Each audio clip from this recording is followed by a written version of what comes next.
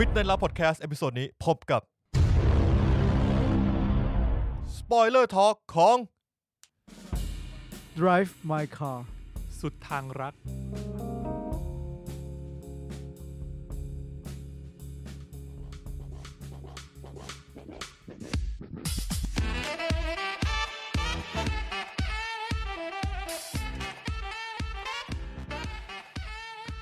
ครับก็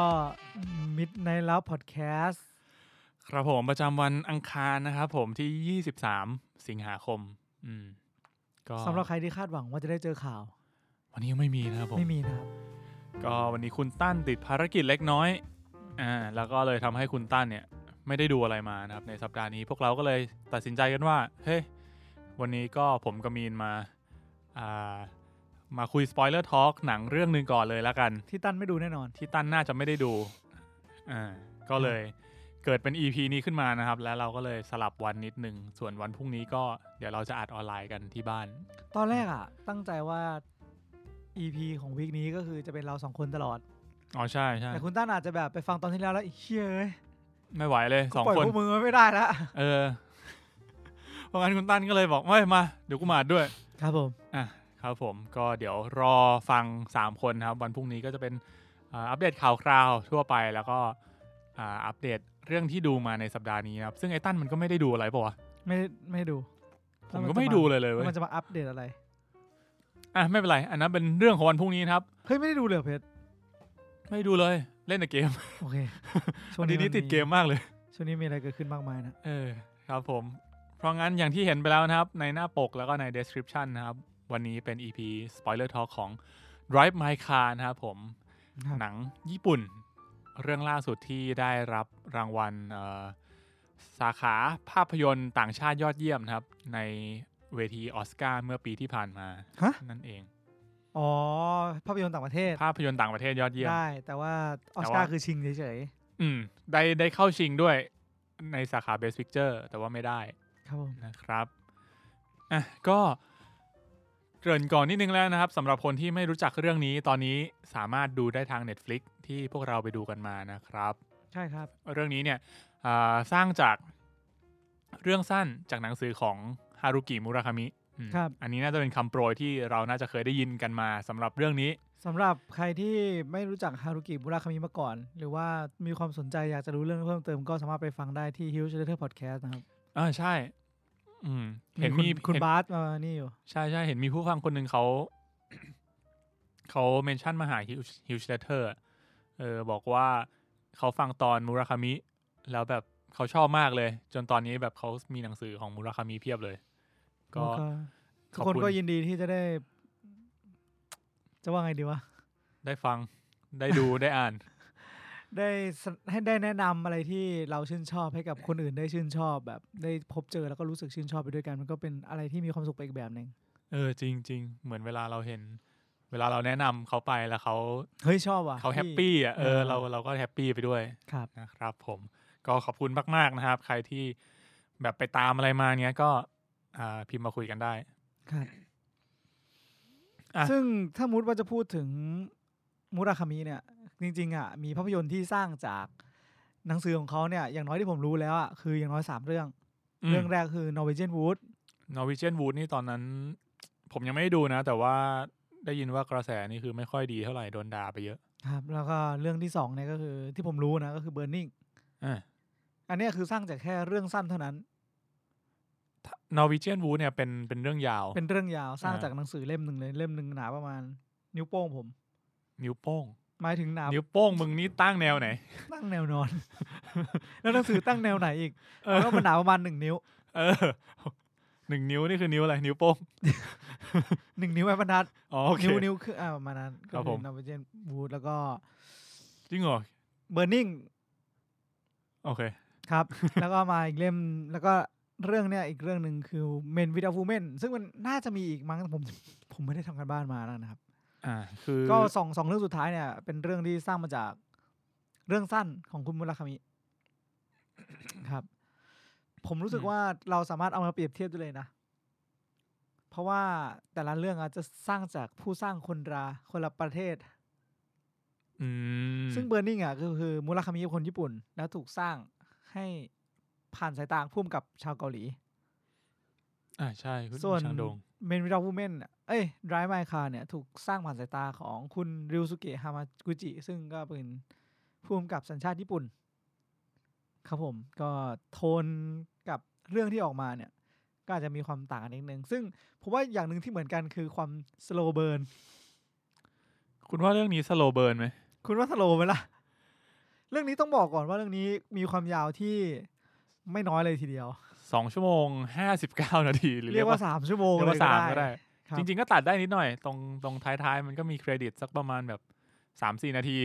อะไรประมาณนั้นนะครับผมผมลองเซิร์ชดูอ่ะเขามี adaptation ที่เป็น movie อ่ะเยอะเหมือนกันนะแต่เรื่องที่ผมรู้จักจริงๆอ่ะใช่ที่อย่างที่เราดูกันก็คือเคยดู Burning แล้วก็เรื่องนี้ผมดูเป็นเรื่องที่2แล้วก็เรื่องอื่นเห็นมี Hanare Bay แล้วก็มีโทนี่ทาคิทานิครับแต่ก็มีรู้สึกจะมีอีกหลายเรื่องนะครับผมแต่ผมว่าเหมือนเรื่องใหม่ๆที่คนน่าจะรู้จักกันก็มี3เรื่องเพราะว่า Norwegian Wood นี่ก็โด่งดังนะตอนที่เป็นหนังสือคือดังมาก Norwegian Wood นี่ director เป็นชาวเวียดนามครับโอเคก็เรื่องนี้เนี่ยDrive My Car นะครับจริงๆแล้วเนี่ยตัวเรื่องสั้นของเขาเนี่ยมีน่าจะหนาแค่ประมาณแบบไม่เกิน50 หน้าครับแล้วก็ตอนแรกเนี่ยเขาวางแผนว่าเขาจะถ่ายทำที่เกาหลีใต้ที่ปูซานแต่ว่าเป็นช่วงโควิดพอดีเขาก็เลยย้ายทำเลมาเป็นฮิโรชิมาครับซึ่งผมว่าก็เขาก็ทำออกมาได้ดีนะชอบวิวทิวทัศน์ของถนนหนทางที่เขาไปถ่ายทำมากเลยคือเรื่องนี้แม่งตามชื่อเลย Drive My Car จริงคุณจะเห็นฉากที่แบบพระเอกกับนางเอกเราเรียกว่านางเอกได้ไหมได้แหละผมจะเรียกว่าพระเอกและนางเอกแล้วกันเอาเป็นว่าเข้าใจตามนี้ตัวละครเอกฝ่ายหญิงตัวละครเอกฝ่ายชายก็เป็นพระเอกนางเอกไปแล้วกันใช่พระเอกก็คือเรียกว่าเป็นพ่วงกับละครเวทีแล้วใช่ครับแล้วก็เป็นนักแสดงด้วยชื่อว่าคาฟุกุนะครับผมอันนี้คือเรื่องย่อของเรื่องนี้แล้วก็ตัวคนขับรถนะครับที่เป็นนางเอกของเราก็คือชื่ออะไรนะครับวัตาริมิสกิครับก็เธอมารับหน้าที่เป็นคนขับรถให้กับพระเอกนะครับหลังจากที่ตัวพระเอกเนี่ยเขาได้รับการแอสไซน์ให้มากำกับละครเวทีที่ฮิโรชิมาแห่งนี้ครับซึ่งปกติเขาจะชอบขับรถมากแล้วก็เป็นคนห่วงรถแล้วดูแลรถอย่างดีแล้วก็เลยไม่ให้ใครขับใช่ขับรถเองตลอดใช่แต่ว่าด้วยความที่งานเนี้ยเขามีแบบpolicy พิเศษนิดนึงเหมือนกับว่าเคยเกิดเหตุว่ามีนักแสดงขับรถเองแล้วแบบเมาแล้วขับอะไรอย่างนี้ก็เลยไปเขาก็เลยใช่เกิดอุบัติเหตุขึ้นเขาก็เลยป้องกันไม่อยากให้เกิดเรื่องแบบนี้ไม่งั้นแบบการแสดงทุกอย่างมันจะแบบพังหยุดกลางทันเขาก็เลยงั้นเราจะจ้างคนขับรถให้คุณตลอดเวลาที่คุณทำงานอยู่ที่นี่เขาก็เหมือนไม่มีทางเลือกก็ต้องยอมตกลงไปแล้วก็ด้วยความที่เขาเวลาขับรถเนี่ยเขาจะมีการเรียกว่าการฝึกฝนการท่องบทบาทของเขาการคิดบทของเขาอยู่บนรถนะครับผมเขาก็เลย request ว่าอยากให้ที่พักของเขาเนี่ยอยู่ห่างจากสถานที่ทำงานนิดนึงเพราะงั้นเนี่ยทำให้เรียกว่าตัวพระเอกกับนางเอกเนี่ยได้มี interaction กันเรียกว่าอยู่บนรถกันวันละแบบ 2-3 ชั่วโมงทุกวันเพราะงั้นเรื่องราวก็จะค่อยๆเปิดเผยผ่านบทสนทนาบนรถของทั้งคู่เนี่ยตลอดระยะเวลาช่วงนั้นเป็นเรื่องสั้นที่ดูเป็นไงจะว่าอย่างนั้นก็ได้หรือจะไม่ใช่อย่างนั้นก็ได้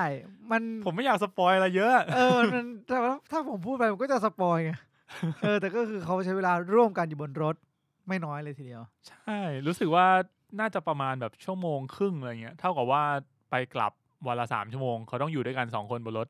เพราะงั้นมือก็จะต้องแบบคุยกันเรื่องสัพเพเหระบ้างเฮ้ยตอนผมนั่งฟังเรื่องเนี้ยผมแบบเชี่ยมันตรงข้ามกับการเลือกบ้านของกูมาเสมอกูขอเลือกบ้านที่อยู่ติดที่ทำงานได้ไหมครับแต่ต้องบอกว่าบ้านที่ในเรื่องได้แสดงให้เราได้เห็นเนี่ยก็คือบ้านโอเคเลย โอ้ยกูอยากอยู่เลย ใช่ผมว่าถ้าเป็นผมขับรถครึ่งชั่วโมงครึ่งเพื่อที่จะมาทำงานแล้วได้อยู่ในบ้านแบบนั้น โดยที่เราสามารถมีคนขับรถและเราทำอะไรอยู่บนรถได้อะ อืม โอเคเว้ยแฮปปี้เลย แล้ววิวทิวทัศน์ที่เขาขับ มันก็สวยงามไงก็ดู โอเค สบายตา ใช่ เพราะงั้นการขับรถแบบชั่วโมงนึง เวลาเข้างานเวลาเลิกงานอาจจะไม่ได้ตรงกับคนอื่นด้วย เวลาการเดินทางชั่วโมงกว่าก็เลยแบบรู้สึกเหมือนเป็นการผ่อนคลายไปในตัว ครับ นะ ถ้าสมมติว่าเราจะหาที่แบบนั้น จากที่ทำงานของผมนี่น่าจะขับสักประมาณ4 ชั่วโมง ถึงหัวหินพอดี มึงอยู่ไหนเนี่ย บ้านมึงอยู่ไหน หัวหินง่าย ที่ทำงานมึงอยู่ไหน กรุงเทพ คิดภาพแบบผมขับรถไปทำงานเวลา4 ชั่วโมง กลับอีก4 ชั่วโมง ไอ้เหี้ยแม่งหมดไป1/3ของวันเลย ว่ะ ถ้าเรามีอะไรทำ Valorant กูว่า8 ชั่วโมงต่อวันมันมากไป กูไม่ไหว ครับ นะครับก็ก่อนที่จะไปถึงว่าเราชอบไหมเนี่ย เรามาดูคะแนนกันก่อนดีกว่าว่า ชาวบ้านเขารู้สึกยังไงนะครับ ชาว กับ บ้านว่ะ เรื่องนี้ ครับ ชาวบ้านชาวโลก ครับผมขอระหว่างนี้ผมขอเสริมนิดนึง ได้ ผม ครั ก็ บ พยายามจะไปหาฮิวเลเตอร์เว้ยว่าเป็นตอนไหนตอนที่เท่าไหร่ อืม มันเป็นตอนปีที่แล้วครับ ชื่อว่ามุราคามิตอนที่ 0 คือเขาไม่ได้เรียงกับเรา ตอนที่1มีไหมถ้ากูจำไม่ผิดจะไม่มี ไม่มี เพราะกูจำได้ว่ากูฟังไปตอนเดียวหรือเปล่า ใช่ครับผม ก็ ใครสนใจไปลองหาฟังดูได้นะครับ ใช่ครับ หรือถ้าใครอยากฟังต่อมากๆนะครับผมก็ระดมเมนชั่นติดแฮชแท็กไปหา Newsletter นะครับ มันก็ไม่ทำอยู่ดีครับ อย่าพิมพ์มาหาผมครับผมช่วยอะไรไม่ได้ กดดันเขาครับไม่ใช่ ใช่ ผม ไปกดดันเขานะครับผมก็บอกเขาว่าแบบเฮ้ยกูยังอยากฟังต่อเลย ครับ ครับผมจริงๆวันนี้ตอนแรกเราก็ชวนคุณอัมบาสมาด้วย คุณอัมบาสก็ อย่า คือ ใครก็มาชวนเลย เรียกว่าชวนแล้วกัน โอเค ไม่ชวนเหรอ ก็คือ คือพิมพ์ไปหา เฮ้ยบาสว่างเปล่า พิมพ์ไปหาว่าเฮ้ยว่างเปล่ามาอัดรายการกัน บาสก็เลยเล่นมุกแทน ครับ ก็คือเป็นการตอบว่าไม่มาไอสัตว์ ครับผม ชวนอะไรตอนนี้ นะครับ ก็คุณบาสก็คือเป็นผู้ที่เรียกว่าชอบอ่านงานของมุราคามิแล้วกัน ก็น่าจะอ่านมาเยอะกว่าผมมากๆ บางเล่มเนี่ยเขาบอกว่าเขาอ่านไปเป็น10 รอบเลยนะ ซึ่งผมเป็นคนแบบทำแบบนั้นไม่ได้เว้ยผมว่าผมไม่เคยอ่านนิยายเรื่องไหนเกินแบบ2 รอบแม็กซิมัมเยอะสุดเอาจริงๆนะผมว่าแฮร์รี่ตอนนั้นผมน่าจะอ่านไปแบบสัก2 รอบหรือ3 รอบของผมวันพีท60 เล่มแรก มี60 เล่มแรกเลย ก็คือเป็นคนซื้อวันพีซสะสม60 เล่มแรกไง อ๋อก็เลยอ่านบนได้แค่นั้น แบบว่างๆก็หยิบมาวนตอนเข้าห้องน้ำ 60 เล่มนี่มันถึงไหนวะ ก็ถึง โดนตบ เอเนรูยังถึงเอเนรู ไอ้ศาสตร์60มันภาคแรก ภาคแรกหมายถึงเอสแล้ว ถึงถึงนางเงือก นางเงือกเหรออ๋อโอเคประมาณนั้นโอเคกลับมานะครับผมก็มาดูคะแนนกันดีกว่าเมื่อกี้มึงพูดจบไปยังนะ จบแล้ว โอเคมี2 คนก็อาจจะเบลอๆนิดนึงนะครับไม่มีคนช่วยแทรก ครับ มาดูคะแนนกันที่ IMDb ก่อนนะครับผม ครับ IMDb ตอนนี้อยู่ที่ 7.6 คะแนนเต็ม 10นะครับจาก 46,000 โหวตนะครับโดยที่คะแนนเทไปทั้ง8คะแนน 28.8% นะครับแล้วก็7คะแนนอยู่ที่ 21.9% ครับ ส่วน Rotten Tomatoes เนี่ยถือว่าน่าประทับใจนะครับผมว่าทรงหนังแม่งทรงแบบล่อคริติกมากเลย กูแบบดูแล้วรู้เลยว่าคะแนนคริติกมึงต้องสูงและคะแนนออเดียนมึงต้องแบบต่ำกว่านิดนึง แต่ท็อปคริติกก็คือสูงสุดเลย ใช่ ก็คะแนนคริติกก็ 97% นะครับจากเท่าไหร่3 คน 210รีวิว210 8.6 เต็ม 10 ใช่ส่วนคะแนนของ Audience ก็อยู่ที่ 78% จริงๆถือว่าเยอะกว่าที่ผมคิดนิดนึงนะ ออเดียนใช่ไหม Audience แต่จริงๆก็ คุณดูกี่พาร์ทจบดีกว่าคุณเพชร 2 รอบดู2 รอบเพราะว่ามันยาว ตอนนี้ผมขอหานิดนึงผมสงสัยว่า Burning เนี่ยเท่าไหร่ ของผมเนี่ยตอนนั้นผมดูรันทีเดียวเลย ก็คือ Tomatometer เนี่ยจริงๆที่ผมบอกท็อปคริติกคือสุดก็คือ45ท็อปคริติกรีวิวก็คือ100 คะแนน 100% เต็ม ผมเปิด Burning ดูละ ครับ Burning ตอนนี้อยู่ที่ 95% กับ 80% เชี่ยซึ่งแปลกใจเหมือนกันนะผมรู้สึกว่าเรื่องเนี้ย ดูง่ายกว่า Burning ไหม เพราะว่า Burning ดูง่ายกว่า จริงเหรอ นิดนึง นิดเดียวสไลด์ลี่อันนี้เรื่องนี้ผมรู้สึกว่า ผู้ฟังลองไปตัดสินกันได้นะครับ รู้สึกว่า Burning ก็เดี๋ยวผมเช็คก่อน ผมว่า Burning อ่ะอย่างที่บอกอ่ะพอเป็นผู้กำกับชาวเกาหลีผมรู้สึกว่าสำหรับผมนะ มันมีความสวยงามของความเป็นหนังสือน้อยลง คือต้องบอกว่าหนังสือมุราคามิอ่ะหนังสือตัวอักษรมันที่ออกมาในรูปแบบของพารากราฟอะไรวะ พวก dialog บทสนทนา คือแบบมันคมอยู่แล้วอะมันคมแบบจัดเต็มอ่ะแต่เกาหลีผมรู้สึกว่าไดร็อกอ่ะมันจะเบาลงเว้ยแต่การสื่อภาษาทางร่างกายมันจะชัดขึ้น อ๋อโอเค ครับ ส่วนเรื่องเนี้ยคือแบบโหได้ลอกจัดเต็มมากเหมือนกูอ่านนิยาย ผมจดไดร็อกมาเลยครับ แบบเอ้ยมานั่งคิดอีกทีกูคิดเหมือนตอนนั้นที่กูดูป่าวะ เออแบบสงสัยว่าแปลก กู จริ อ่าน ง นิ วะ ยายในนิยายอะกูงงมากตอนนี้ มันเป็นนิยาย เป็นนิยาย ในหนัง จริงๆเป็นเรื่อง แล้ว สั้น ก็เป็นสเตจเพล เออ ย์อีก ใช่ รอบหนึ่งซ้อนกันเท่าไหร่ ก็อย่างที่เพชรกล่าวไปตอนแรกก็คือมันเป็น คือตัวละครตัวเอกเราเนี่ยมันเป็นผู้กำกับละครเวที แล้วเรื่องทั้งเรื่องคือจะพยายามสร้างละครเวทีขึ้นมาเล่มหนึ่ง อืม เรื่องหนึ่งซึ่ง ใช่ ก็จะมีความสามารถของเขาใช้กรรมวิธีอะไรก็ว่านไปนะฮะ อืมเรื่องนี้ดูง่ายดูยากกว่าเวอร์นิ่งจริงวะใช่ เพราะว่าสำหรับผมมันหนืดกว่าเว้ย อ๋อผมพอเข้าใจแล้ว ผมว่าเรื่องเนี้ย มันดูมีความตรงไปตรงมาไหมก็ไม่ จริงๆ Burning อ่ะ ผมรู้สึกเบอร์นี่อ่ะมั ตอน มีความตื่นเต้นเยอะกว่าเว้ยมีความลุ้นมีความตื่นเต้นมากกว่า มันมีฟีลแบบตื่นเต้น เออ ผสมอยู่ในนั้นด้วย เออ ใช่ไหม ใช่ มันเลยอาจจะทำให้ อันนี้ ดูง่ายกว่า ตื่นเต้นน้อยกว่าแต่แบบ ไม่ตื่นเต้นเลยเหี้ย มีนิดหน่อยนะ ผมว่าเรียกว่ามีฉากที่มันเป็นความตื่นเต้นคนละแบบกับ Burning แล้วกัน ใช่ ความตื่นเต้นของเรื่องนี้มันเหมือนกับมันมีความแบบ emotional ครับ มากกว่า อ่ะ นะอย่างส่วนตัวผมถ้าถามว่าชอบเรื่องไหนมากกว่า ผมว่าผมชอบเรื่องนี้มากกว่า เยอะเหมือนกันนะ อืม อืม ก่อนที่ว่านอนสปอยเรามันจะเริ่มไปเรื่อยๆนะฮะ ใช่ครับ เรา ผม มาดูดีกว่าว่า คุณแนะนำไหม แนะนำผมอยากแนะนำเลย ผมขายเลย ผมรู้ว่าอย่างแรกคือมันเป็นหนังช้าหนังยาว แล้วก็มันอาจจะโฟกัสยากนิดนึง ครับ แต่ว่าผมอยากให้ดูนะ ผมรู้สึกว่าผมมีประสบการณ์ดูหนังเรื่องนี้ที่ดีอ่ะส่วนถ้าผู้ฟังลองไปดูตามแล้วมันดีหรือไม่ดียังไงก็ว่ากันอีกทีนึง หรือถ้าเกิดแบบดูแล้วมันแบบหนืดเกินไปเนี่ย จริง ๆ เรื่องเนี้ยมันปูเรื่องอ่ะ ผมว่าน่าจะประมาณ40 นาทีเลย ในช่วงอาร์คแรก ผมกำลังจะบอกเหมือนกันว่า ถ้าเป็นผมก็แนะนำเบาๆเหมือนกัน แนะนำแต่ว่า ถ้าสมมติรู้สึกมันช้าไปก็คือสำหรับผมคือสามารถกดสคิปได้นิดหน่อย แบบช่วงนี้เฉยๆเบื่อแล้วสคิปจนไปเจอแบบช่วงบางอย่างที่คุณรู้สึกว่าตรงนี้น่าสนใจขึ้นแล้วคุณค่อยดูจากนั้น แล้วถ้าคุณต่อติดแล้วค่อยว่ากันสำหรับผมนะ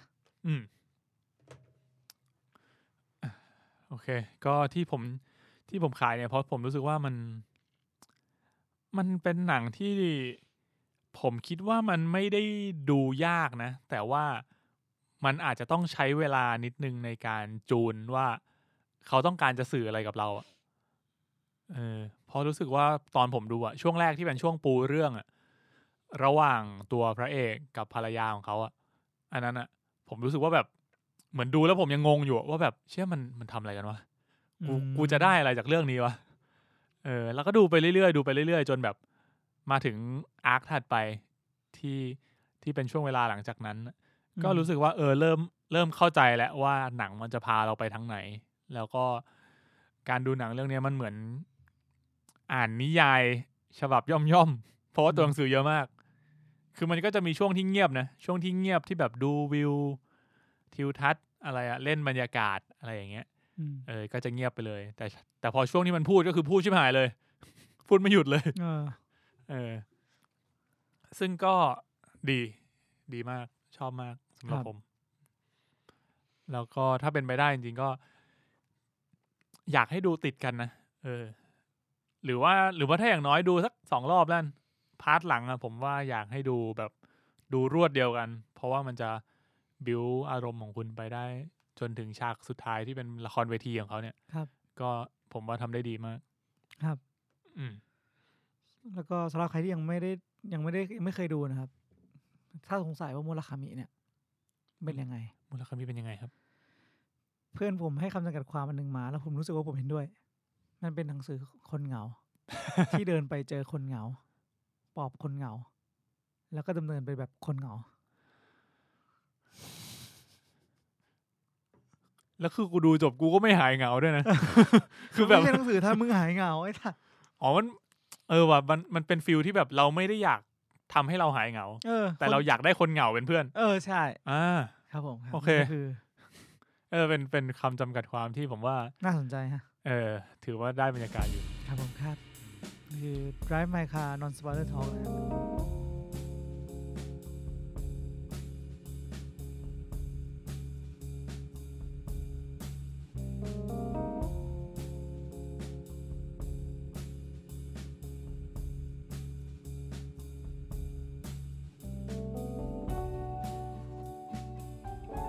โอเค มาเข้าสู่ Spoiler Talk กันเลยนะครับกับ Drive My Car ชื่อไทยชื่อว่า อะไรวะ มี สุด ด้วยเหรอ สุดทางรัก จริงเหรอ อ่า ทำไมสุดทางรักอ่ะกูจะรู้ไหม ไม่เข้าเหรอ ผมว่าเข้าดีออกนะ หมายถึงว่าเนี่ยผมบอกชื่อไทยคุณอะหลังจากที่คุณดูจบมาแล้ว คุณว่ามันเข้าไหมกับเรื่องนี้ ไม่เหรอ ผมไม่อิน ไม่ซื้อเหรอ ทางนั้นขอโทษครับ ไม่เป็นไรขอโทษทำไมวะ ไม่ใช่จริง โอเค ก็ชื่อไทยชื่อว่าสุดทางรักนะครับ Drive My Car รู้สึกว่าจะเข้าฉายในโรงไปเมื่อประมาณปลายปี 2021 ประมาณเดือน 11 เดือนพฤศจิกา ส่วนตอนนี้ก็คือดูได้ทาง Netflix แล้วก็ Burning ก็มีเมื่อกี้ผมเช็คแล้วดูทาง Netflix เหมือนกัน ครับ นะครับผม 2 เรื่อง แล้ว Norwegian อ่ะ Norwegian ไม่เห็นว่ะ ผมว่าพรามน่าจะมี ไม่เป็นไรครับ ครับผม ก็เริ่มต้นยังไงดีวะสำหรับ non spoiler สปอยแล้วเนี่ย สำหรับสปอยใช่ นี่สปอยแล้วนะผมก็เพราะงั้นเราจะพูดถึงเนื้อเรื่องหลักแล้วนะครับ ก็เตือนแล้วนะครับ จริงๆอ่ะอาจจะฟังแล้วรู้สึกว่าไม่รู้เรื่องก็ได้นะ คือเราอาจจะไม่ได้เล่าเรื่องทั้งหมดอ่ะ ครับ ก็สำหรับคนที่เคยดูแล้วจริงๆ ถามว่าเนื้อเรื่อง จะลองดูก็ได้อะ ถามว่าเนื้อเรื่องมันเยอะไหม จ พระเอ ริง ก ๆคอหลักๆเลยอะน้อย แต่สิ่งที่เขาจะสื่อมานี่สิ ใช่ครับเรียกว่ามันก็มีหลาย มันพูดยากเนาะเวลาที่เราจะบอกว่าภาพยนตร์เรื่องเนี้ยคอมันคืออะไรสำหรับสมมุติว่าถ้าเราบอกว่าคอภาพยนตร์คือสิ่งที่ภาพยนตร์จะให้กับเรา เราจะรู้ตอนต้นตอนกลางและตอนจบถูกปะแล้วถ้าสมมติเราภาพยนตร์เรื่องนี้มันให้มากกว่านั้นนะมันนับเป็นคอของเรื่องปะ ผมว่าเขาเรียกว่าเป็น ไม่ว่าเราจะแกะได้หรือแกะไม่ได้ก็ตาม ผมว่าอาจจะไม่ใช่คอนะถ้างั้น คนแต่งอาจ เรี จะ ยก ไม่ ว่า ได้ เป็น คิดจะให้เราก็เราอาจจะคิดกันเองก็ได้ น่าจะเรียกว่าเป็นแบบ DLC DLC ใครได้ก็ได้ ได้ก็ได้ไม่ได้ก็เรื่องของมึง กาชาติสัตว์ ไม่เป็นไรทุกวันนี้เรามีวิธีการเสพสื่อเยอะแยะไง ครับ หรือไม่ก็เนี่ยมาฟังเรา นะครับ เรา ผ ก็ ม ไม่รู้เราก็พูดไปเรื่อยเหมือนกัน เราก็ได้เท่าที่เราได้นั่นแหละ ครับผม หรือถ้าเกิดคุณผู้ฟังเนี่ยรู้สึกว่าดูแล้วแบบ อยากรู้เหมือนกัน ได้อย่างอื่น อยา เพิ่ ก ม รู้มากเลยนะ หรือว่าแบบ เฮ้ย สิ่ง ต้อง ที่เราคิดแบบตอนคุณผู้ฟังดูแล้วรู้สึกว่าคิดไปในอีกทางหนึ่งเนี้ยก็มา ผมอยาก มา รู้ คุยกันได้ เรื่องนี้ผมอยากรู้มากเลย เพราะ นะ ผมรู้สึกว่าหลาย ๆ อย่างอ่ะหลาย ๆ ประโยคหลาย ๆ บทพูดไดอะล็อกของเขามันก็ คิดไม่ออก บางที บอก เราก็ ไม่ ไม่ ถูก เข้าใจ บางทีก็อาจจะตีความไปคนละแบบ ครับผมครับ ถ้าเริ่มเรื่องเลยนะครับผม อืม คือพระเอกเราเนี่ยมีภรรยาอยู่คนหนึ่ง โหมันเริ่มอย่างนั้นเลยว่ะได้ กูต้องเริ่มยังไงวะ คุณคาฟุกุนะครับ มีเมีย ก็คือเป็นเรื่องของเขาและภรรยา ใช่ครับผม ซึ่ง ที่ชื่อว่า โอโตะซัง ครับผมนั่นมันพ่อ ซึ่งเขากับภรรยาเนี่ยมีพิธีกรรมบางอย่างที่ทำร่วมกันนะครับผม ก็คือเฮ้ยมันรู้ตั้งแต่นี้ตั้งแต่แรกเลยเหรอ ยังแต่มันสปอยแล้วนี่ไงกูสปอยแล้ว อ๋อคือมึงไปอย่างนี้เลยฮะ หรือมึงจะเอาแบบค่อยๆไป ไม่รู้เหมือนกัน ค่อยๆไปก็ได้ กูเห็นมึงเปลี่ยนพอดมาเนี่ย เดี๋ยว กูจะพูด นี่ไปเหรอ ครับ พอดเมื่อกี้เรานี่ไปแล้วไงพูดถึงแล้ว อ๋อโอเค ก็ตัวเอกของเรานะครับอย่างที่บอกไปเป็นผู้กำกับเป็นนักแสดงละครเวที ซึ่งตอนแรกเราก็จะค่อยๆรู้ว่าแบบเขากำกับละครเวทีเรื่องที่พูดถึงในเรื่องเนี่ยคือเรื่องของ Uncle Vanya หรือวันย่าฮาครีฟนะครับผมไปดู ไม่ใช่สัตว์คนละเรื่อง Umbrella Academy ไม่ใช่ มึงดูหรือยัง มึงดูถึงตอนจบอัมเบล่าแล้วมึงจะช็อก เนี่ยกูแบบผัดวันประกันพรุ่งมากเลยUmbrella ช็อกจริง เหมือนแบบเฮ้ย มึงไม่ต้องสนุกก็ได้อะตอนจบมึงอาจจะแบบเฮี้ยอะไรวะเนี่ยแน่นอน อันนั้นเป็นคำชมอะ คือมันเฮี้ยอะไรวะแน่นอนเลย นั่นแหละผมหัดวันประกันพรุ่งมากเลยเหมือนรู้สึกว่าเฮ้ยว่างแล้วว่ะแล้วกูก็เนี่ยในมือถือกูโหลดอัมเบล่ามาแล้ว2 EP เก็บไว้ ไม่ดู กะว่าแบบว่างกูจะดู ครับผมครับ ว่างปุ๊บดูอะไรดูเมะไถเมะดูมีเมะอะไรดูบ้าง กลับมาที่เรื่องดีกว่าครับ ก็คือจริงๆแล้วตอนแรกเขาเล่าเนี่ย ก็คือ ผมว่ารู้สึกว่าผมว่าเดาไม่ผิดเลยเว้ย ว่า แบบสามีรักกับภรรยาเขารู้จากบ้านกูคิดในใจเชียร์กลับมาเจอลืมของกลับมาเจอมีชู้แน่เลย เป๊ะ เพื่อนหันมาบอกว่าไอ้ศาสตร์แกก็มองคนในแง่ร้ายเลยแบบ แล้วงั้นมันจะถ่ายตอนฉากออกจากบ้านทำไม ผมว่ามันอาจจะเป็น ไม่มันเหมือนมันเป็นภาษาหนังอะ มันแล้วแม่งแล้วมูราคามิอ่ะเขาจะมีธีม เซ็กส์ ในนิยายของเขาอ่ะมันจะมีฉากอีโรติกอยู่พอสมควรเพราะงั้นอ่ะพอเราเห็นแล้วเราก็เลยแบบจะเดาว่าแบบเฮ้ยมันจะเกิดอย่างนี้หรือเปล่านะอะไรเงี้ยซึ่งเรื่องนี้ก็เดาได้ไม่ยากก็คือพอเห็นนั่นแหละออกไปทำงานปุ๊บแล้วบอกว่าลืมของกลับมาบ้านพอตอนแม่งวกกลับมาบ้านอ่ะกูแบบคิดในใจละ คิดเหมือนกัน ครับ เจอแน่แล้วก็เจอ ครับแล้วพระเอกก็ทำตัวเป็นไม่รู้ ตอนนั้นคุณ คือผมไม่อยากข้ามตรงนี้เว้ย เพ เพราะมันมีผลแค่นั้น คุณรู้สึกว่าแบบคุณตอนนั้นคุณคิดไหมว่า ตัวเอกจะทำยังไง ผมไม่ชอบทางที่มันไป อะไรของมันวะ ก็อาจจะเป็นความสัมพันธ์ของเขา ผมคือบางทีมันมีหลายๆอย่างแหละมันมีข้อกำหนดบางอย่างอะซึ่งผมรู้สึกว่าแบบ เราก็จะอยากรู้แหละ สมมติผมว่ามันก็เราต้องมีคนรู้จักที่เป็นแบบนี้เว้ยอาจจะบางคนอาจจะมีบางคนอาจจะไม่มีแต่คือแบบมันมีเปอร์เซ็นต์อย่างน้อย1%ในโลกใบนี้ที่เป็นคนแบบพระเอกคนเนี้ยแล้วถ้าเขาเล่าให้เราฟังเราก็จะถามเว้ยว่าแบบทำไมวะ ทำไมตอนนั้นมึงไม่ทำอย่างนี้วะ ทำไมตอนนั้นแบบมึงเปิดให้เพื่อนเปิดประตูไปเจอจงขึ้นเลยวะแล้วมึงทำไงกูเลยเดินออกมาไปเช่าโรงแรมอยู่แล้วกูว่า อ้าว กูแบบมึงไม่ใช่มันไม่ใช่สิ่งที่มึงเติมมาบอกให้กูฟัง กูไม่รู้ไม่เป็นไรแต่มึงต้องบอกเขาไอ้สัส ก็เป็นทางที่ตัวพระเอกของเราเนี่ยเลือกที่จะทำนะครับ เรียกว่าเขาทำเพื่อต้องการณเวลานั้นแล้วกันที่ผมเข้าใจมันมีความเหมือนต้องการทำเพื่อรักษาความสัมพันธ์นี้คุณรู้สึกอย่างนั้นไหมก็อาจจะไม่รู้อ่ะความสัมพันธ์ของแต่ละคนมันก็ไม่เหมือนกันเนาะผมชอบเรื่องความสัมพันธ์ของเรื่องนี้ดีนะมันแบบมันมีหลายมุมคือผมเองอะผมเป็นคนที่ไม่ชอบตัวเองอยู่ในสถานะแบบที่พระเอกเจอและแบบที่พระเอกทำด้วยใช่ผมเลยไม่ค่อยเข้าใจแต่แบบหมายถึงว่าผมเองไม่เข้าใจในตัวเองถ้าจะทำไงแต่ถ้ามีคนคนนึงในโลกจะทำอะคิดว่ามันเกิดขึ้นได้มันก็มีซึ่งเราก็เห็นแล้วเราก็ทำได้แค่แบบรับรู้ฟังถามว่าเข้าใจไหมคำว่าเข้าใจก็คือเราเข้าใจที่แบบว่าเขารู้สึกยังไงแต่เราไม่เข้าใจในรีซอลหรือสิ่งที่เขาก็ทำซึ่งเราก็คือเราก็เป็นอิสระเขาไม่ได้ครับนั่นแหละแล้วหลังจากที่เขาเจอใช่ไหมก็ผ่านไปแล้วก็หลังจากวันนั้นเขาก็กลับมามีเซ็กกับภรรยาแล้วก็ภรรยาเขาก็ได้เล่าเรื่องอยู่ดีก็พูดเรื่องราวมาเหมือนเรื่องนิยายให้เราฟังเราก็แบบว่าซึ่งอะไรวะเนี่ย ซึ่งตอนต้นเราอาจจะงงนิดนึงว่าคือฉากที่เวลา2คนนี้เขามีเซ็กกันก็คือผู้หญิงเขาจะเล่าตัวผู้หญิงเขาจะชอบเล่าเรื่องขึ้นมาแล้วเดี๋ยวเขาก็จะไปพูดถึงตอนจบว่าเป็นยังไงครับเขาก็เล่าเรื่องมาอันเนี้ยน่าจะเป็นเขามี2เรื่องป่ะวะหรือเป็นเรื่องเดียววะเขาพูดถึงแลมเพรย์ใช่ไหมอันนี้จำไม่ได้แต่จำได้ว่าเรื่องแลมเพรย์มีเรื่องแลมเพรย์ซึ่งลองไปหารูปดูได้แค่น่ากลัวชิบหายน่ากลัวจริงครับ ปลาแลมเพรย์อยู่ในทะเลเหมือนตัวดูดไม่ใช่เหมือนดูนอะเหมือนหนอนในดูเลยว่ะไอ้เหี้ยจริงด้วยว่ะดูนเพราะว่ามันคุ้นหน้าแม่งคือหนอนในดูนที่ไซส์ประมาณปลาดุกอะแล้วก็จะดูดเลือดปลาอยู่แล้วตัวปกติก็คือมันจะดูดเลือดปลาแต่ตัวนางเอกก็เล่าว่ามันมีแลมเพรย์ตัวนึงที่แบบตัดสินใจว่าไม่ดูดเลือดปลาเธอจะเกาะกินสาหร่ายที่หินไปเรื่อยๆ แล้วก็เธอก็เล่าถึง ไม่รู้จำไม่ได้ เธอก็เล่าถึงเด็กสาวคนหนึ่ง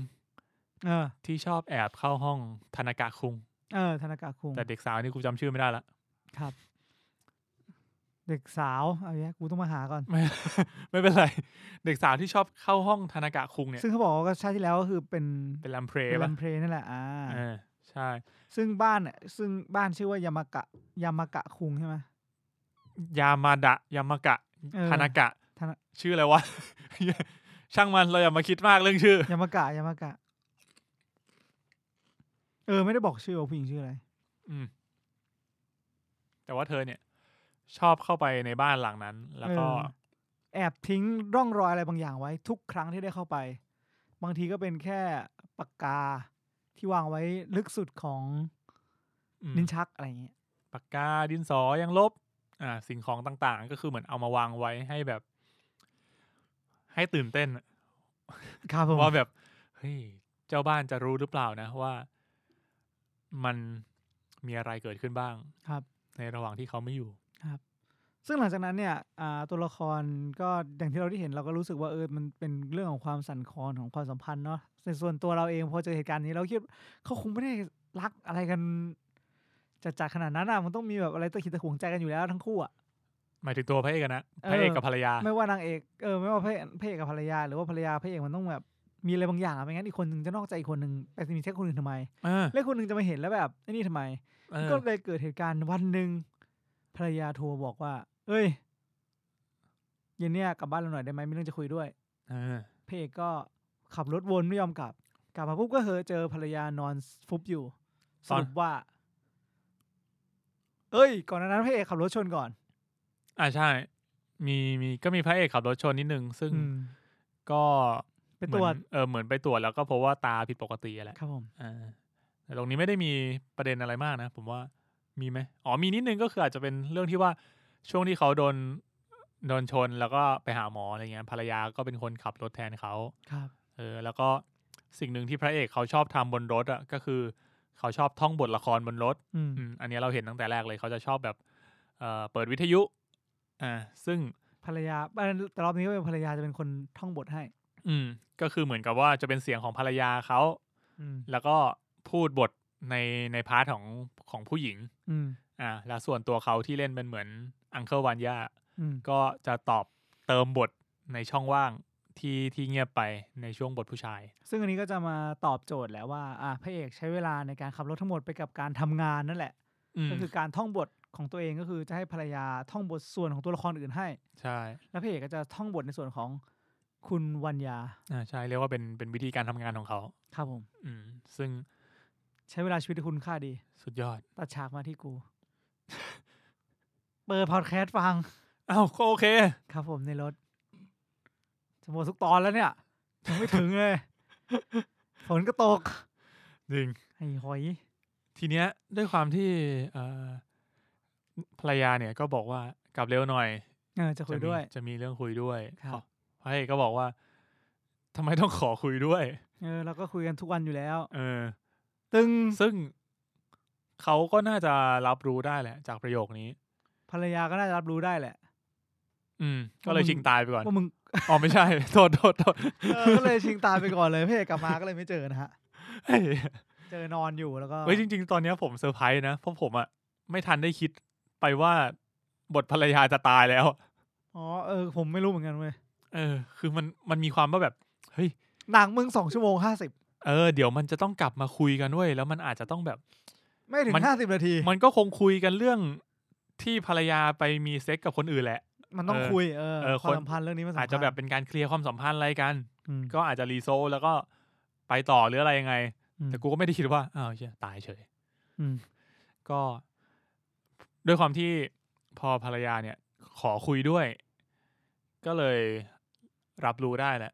ใครๆก็คงรับรู้ได้แหละอยู่ๆมีคนมาบอกคุณว่าเฮ้ยเดี๋ยวเจ้านายเดินมาครูปกครองมีนขอคุยด้วยหน่อยครูขอคุยด้วยหน่อยเดี๋ยวเลิกเรียนแล้วไปที่ห้องครูนะเลิกเรียนปุ๊บไอ้มีนขึ้นรถกลับบ้านเลยในหัวกูคงมีแต่แบบเชี่ยหรือจะเป็นลูกบอลที่กูเตะทิ้งไปหรือจะเป็นปากกาที่กูขโมยครูมาหรือจะเป็นการ์ดที่กูโดนครูยึดไป กลับบ้านเนี่ย นี่เป็น นั่นแหละ ไม่มีเรื่องดีเลย ใครๆก็รับรู้ได้ ครับ พระเอกก็รับรู้ได้เช่นกันก็เลย ก็เลยดึงเชง แว้นทั้งวัน แม่นทั้งคืน อืม กลับมาปุ๊บ ภรรยาหลับอยู่ที่พื้น หลับอยู่ ไม่หลับแล้วสัตว์ แล้วก็เหมือนเลือดออกในสมองแล้วก็ตายไปเลยนะครับ ครับ ซึ่งเขาก็เล่าตอนแรกแล้วว่าทั้งคู่เนี่ยเคยมีลูกสาวด้วยกัน แล้วก็ลูกสาวเสียชีวิตด้วยโรคอะไรวะจำไม่ได้ละโรคอะไรสักอย่างหนึ่งตายไปตั้งแต่ ปอด 4 บวม ขวบปอดบวม ครับ นั่นแหละ ก็ผมสำหรับผมอะเรียกว่าอาร์คแรกเนี่ยคือจบช่วงนี้แล้วกัน อ๋อนี่คืออาร์คแรก สำหรับผมก็คือ อาร์ หลัง เล่าให้ฟังว่าภรรยา เล่าเรื่อง ความสัมพันธ์ของพระเอกกับ ค ภร วาร ม ยา สัมพันธ์ของพระเอกกับภรรยา ครับผม แล้วก็อาร์คถัดมามันจะเป็น เรื่องทำงาน มันจะถัดมาจากนั้นอีกสักพักหนึ่ง เออ มันจะไม่ได้ต่อกันทันที พระเอกก็เริ่มทำงานแล้ว พระเอกก็ทำงานต่อไป แล้วก็วันหนึ่งก็ได้รับเชิญมาทำละครเวทีที่ฮิโรชิมาอย่างที่บอกนะครับผม อังเคิลวันจา ใช่ แล้วก็อย่างที่บอกไปก็มาถึงปุ๊บก็ต้องมีคนขับรถ ครับผม เพราะว่าเขาเนี่ยมี policy ว่าไม่อยากให้คนขับ ไม่อยากให้พ่วงกับทีมงานหรือว่านักแสดงเนี่ยขับรถเองเพราะว่าเคยเกิดอุบัติเหตุมาก่อน ครับ รุ่นก่อนๆทำไว้ยังไงนะฮะ ใช่นะครับ เราก็ได้แต่หาทางแก้ไขที่ดีที่สุดเท่าที่เราจะคิดออก ครับผม ก็คือการจ้างคนขับรถให้นะครับอืม รุ่นต่อๆไปก็จะต้องเจอข้อจำกัดมากมายต่อไปเรื่อยๆเพราะว่ารุ่นก่อนหน้ามันทำไว้ เราก็ได้แต่ไฟไปเรื่อยๆนะครับ จริงๆแล้วก็มีกำหนดนะ กำหนดว่าอะไร แบบปฏิวัติต้องอะไรอย่างเงี้ย ก็ทำอยู่ดีไหม อืม ครับ ก็การคัดเลือกเนี่ยการเอางี้ก่อนแอค2ถัดมา เริ่มต้นที่การที่เขาต้องมาทำละครเวทีที่นี่ ครับ เพราะงั้นเนี่ยอย่างแรกก็คือการคัดตัวนักแสดง ครับผม ซึ่งมันเป็นละครเวทีที่แปลกมากเลย ใช่ เพราะว่ามันมีหลายภาษา กูกำลังคิดอยู่นะว่าถ้ามุกูจ่ายตังค์เข้าไปดูเนี่ยกูจะรู้สึกยังไง กู วะ งงมากเลยอะตอนที่มันเล่นแล้วแบบแล้วมันแคสอะแล้วแบบแม่งมีคนญี่ปุ่น มีคนเกาหลี มี มาคนจีน คนจีน คน ก็อ ไต้หวัน ก็คือพูดภาษาจีนมาเลย แล้วก็มีชาวต่างชาติที่เป็นแบบพูดภาษาอังกฤษพูดภาษาอื่น อีกหลายคน อันเนี้ย แล้วกู กู แบ ว่า บ ช็อกสุดแล้ว ยัง ตอน มีช็อกกว่านี้ สุดท้ายมีคนใบ้ ครับผม สุดยอด กู กูแบบ โอ้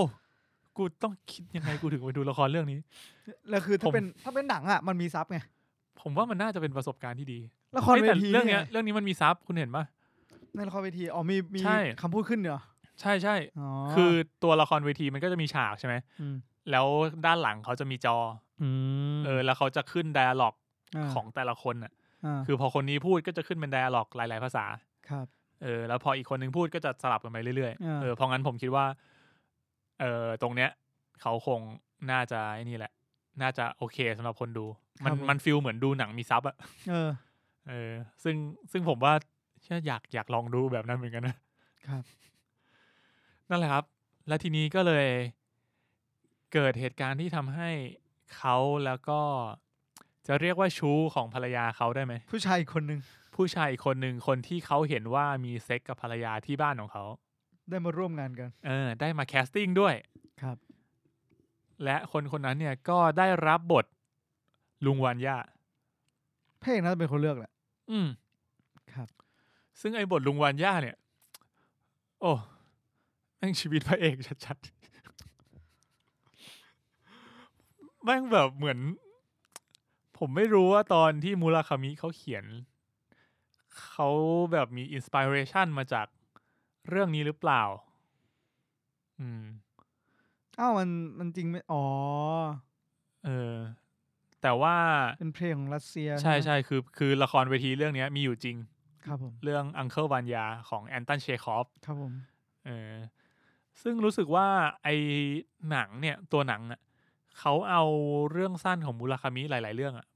มารวมเข้าด้วยกันนะเพราะไดไมคาอย่างที่บอกคือมันเป็นเรื่องสั้นที่ยาวแค่แบบ40-50 หน้าใช่สั้นมาก เพราะงั้นน่ะรู้สึกว่าอย่างพาร์ทที่เป็นอะไรนะที่พาร์ทที่เป็นเรื่องของพระเอกกับภรรยาก็อยู่ในเรื่องสั้นอีกเรื่องนึงแล้วเขาเอามารวมกันรู้สึกว่าน่าจะอยู่ในเล่มเดียวกันผมอยาก เริ่มน่าสนใจแล้ว ผมอยากหาอ่านอยู่ ครับผม เพราะอย่างคราวที่แล้วก็ ไปอ่าน Burning คือเราดูก่อน แล้วเราไปหาหนังสือมาอ่านสุดท้ายก็ซื้อมาอ่านแล้วรู้สึกว่าเฮ้ยในเวอร์ชันหนังสือมันแบบฟิลมันคนละแบบกับตอนดูในหนังมากเลยใช่ใช่ใช่รู้สึกว่าในหนังมันจบแบบต้องการอธิบายทุกอย่างเยอะไปหน่อยสำหรับผมนะในหนังสือคือแบบมันจบแบบปลายเปิดแบบไม่มีอะไรเลยไม่รู้เรื่องอะไรเลยคือเป็นเรื่องสั้นอ่ะเรื่องสั้นคือมันจะเหมือนแบบอินโทรฮุกจบแล้วก็จบไม่ต้องรีโซที่อะไรก็ได้ครับนั่นแหละก็ทำให้กลับมาที่เรื่องนี้ก็คือทำให้เขาได้พบกับคนที่วันนั้นเขาเห็นว่ามีเซ็กกับภรรยาของเขาที่บ้านซึ่งก็คือเป็นนักแสดงหนุ่มดาวรุ่งคนหนึ่งนั่นแหละนะครับผมเขาก็เลยได้รับมอบหมายให้รับบทอังเคิลวานยานะครับนักแสดงหนุ่มคนนั้นซึ่งมันแปลกเหมือนกันนะ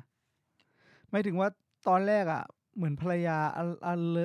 เราเคยเล่าข้ามไปคือจริงๆภรรยาเคยแนะนำเด็กคนนี้ด้วยตอนที่พระเอกไปเล่นละครเวทีบอกว่าคนเนี้ยเขาชื่นชอบคุณนะแล้วก็คุยกันในวันก่อนที่จะไปเจอที่บ้านครับ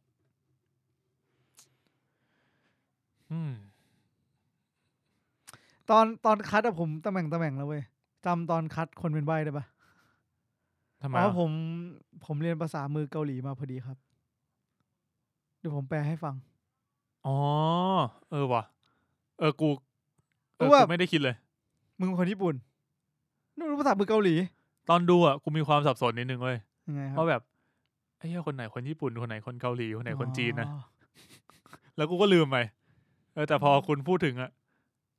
ก็ตังหงิดจริงๆอ่ะเพราะมันพูดตั้งแต่แรกแล้วใช่ไหมเพราะว่าแบบผมเรียนภาษามือเกาหลีมาแล้วพระเอกก็หันหน้ามาช็อกๆนิดนึงอ่ะโอเคงั้นคุณแปลเลยให้ผมฟังก็ได้ครับตอนนั้นกูก็ไม่ทันคิดเหมือนกันเลยมาคิดตอนท้ายอ่ะตอนที่มันบอกว่าเล่าแล้วตอนที่มันเล่าว่าแบบที่พระเอกตอนหลังอ่ะมันจะมีฉากที่มันขึ้นรถแล้วมันก็คุยกันอีกทีนึงพระเอกก็ไปถามว่าแบบคุณเรียนภาษามือมาจากไหนแล้วไอ้นี่ก็ไม่ตอบกูก็เลยมาคิดตอนนั้นว่าแบบหรือว่ามันจะรู้จักคนนี้วะจนกระทั่งไปถึงบ้านจนไปถึงบ้านก็เดี๋ยวเราค่อยไปตรงนั้นอีกทีนึงใช่ก็คัดตัวเรียบร้อยก็ได้ตัวละครแล้วครบเรียบร้อยมีฉากแสดงก็พระเอกก็เหมือนแบบอยากให้เล่นฉากแปลกๆซึ่งก็เล่นกันได้แบบเขามีวิธีการซ้อมบทที่แปลกดีนะให้ทุกคนพูดบทเฉยๆไม่ใส่อารมณ์ไม่มีการแสดงเกิดขึ้นแต่ให้พูดอย่างไอเรื่องการท่องบทเนี้ยเข้าใจแหละว่ามันจะมีช่วงที่แบบเป็นช่วงอ่านบทนักแสดงทุกคนก็จะมาเหมือนมาต่อบทกันแบบนี้แหละแต่ว่าไอแบบที่มันค่อนข้างอินเทนส์อย่างในหนังเนี่ยก็ผมรู้สึกว่าเหมือนแบบตัวพระเอกเนี่ยมีความใช้อารมณ์สูงพอสมควรก็เป็นนักแสดงใช่ไหมใช่คือตัวพระเอกของเราอ่ะเขาเล่นบทลุงวานยามาก่อนแล้วทีเนี้ยพอเขามาให้บทวานยากับไอตัวนักแสดงหนุ่มคนนั้นเนี่ยเขาชื่ออะไรวะทาคาสึกิหรืออะไรสักอย่างประมาณเนี้ยก็เลยไอตัวเด็กหนุ่มคนนั้นนะเขาก็แบบแปลกใจเหมือนกันเพราะว่าบทเนี้ยมันเหมือนเป็นคนมีอายุครับแต่ว่าเขาบอกไม่เป็นไรเดี๋ยวเราแต่งหน้าให้คุณได้ผมคิดว่าคุณเนี่ยเหมาะกับบทนี้มากซึ่งก็ช่วงกลางเรื่องเนี่ยตัวนี้ผมจำอะไรไม่ได้เลยช่วงกลางเรื่องเนี่ยผมว่ามีอะไรน้อยมากเลยนะผมจำได้ว่าเหมือนตัวพระเอกอ่ะหมายถึงว่าตัวทาคาสึกิเนี่ยพยายามจะแบบว่าเข้าหาพระเอกหลายครั้งพยายามจะเข้าไปคุยแต่พระเอกก็เหมือนแบบเลิกงานแล้วกลับบ้านใช่ซ้อมเลิกงานแล้วกลับบ้านแล้วก็ คือเวลาที่ทำงานที่แบบซ้อมบทอ่ะพระเอกอ่ะมันจะเหมือนคนเหม็นขี้หน้าเนี่ยเหมือนแบบพยายามจะแบบขัดแข้งขัดขาแล้วก็ด่าตลอดว่าแบบทำไมมึงแสดงได้ห่วยแบบนี้ทำไมแค่พูดบทยังทำไม่ได้เลยอะไรเงี้ยผมอ่ะส่วนตัวผมเองผมคิดว่าเขาไม่ได้ใช้อารมณ์นะผมแค่คิดว่าเหมือนเจอปอกบาเป็นไงครับแบบมึงจะอะไรนักหนากูรู้ว่ามึงเก่งไงแต่นี่คือทางของกูมึงบอกมึงอยากรู้จักกูอยากเล่นแบบกูมึงก็ฝึกแบบกูดิจริงๆจะมองอย่างนั้นก็ได้นะผมอาจจะแบบเหมือนเราอ่ะรู้แบ็คกราวด์ของมันเนี่ยเราก็เลยมองไปว่าแบบพระเอกมันต้องเหม็นขี้หน้านี่แน่ๆมันต้องแบบเหมือนมีความแค้นอยู่ในใจอ่ะผมก็เลยมองในมุมมองที่ว่ามันพยายามที่จะแบบ ผมว่าคง พยายาม คง แกล้ง มี พยายามขัดแข้งขัดขา เออ หรืออะไรเงี้ย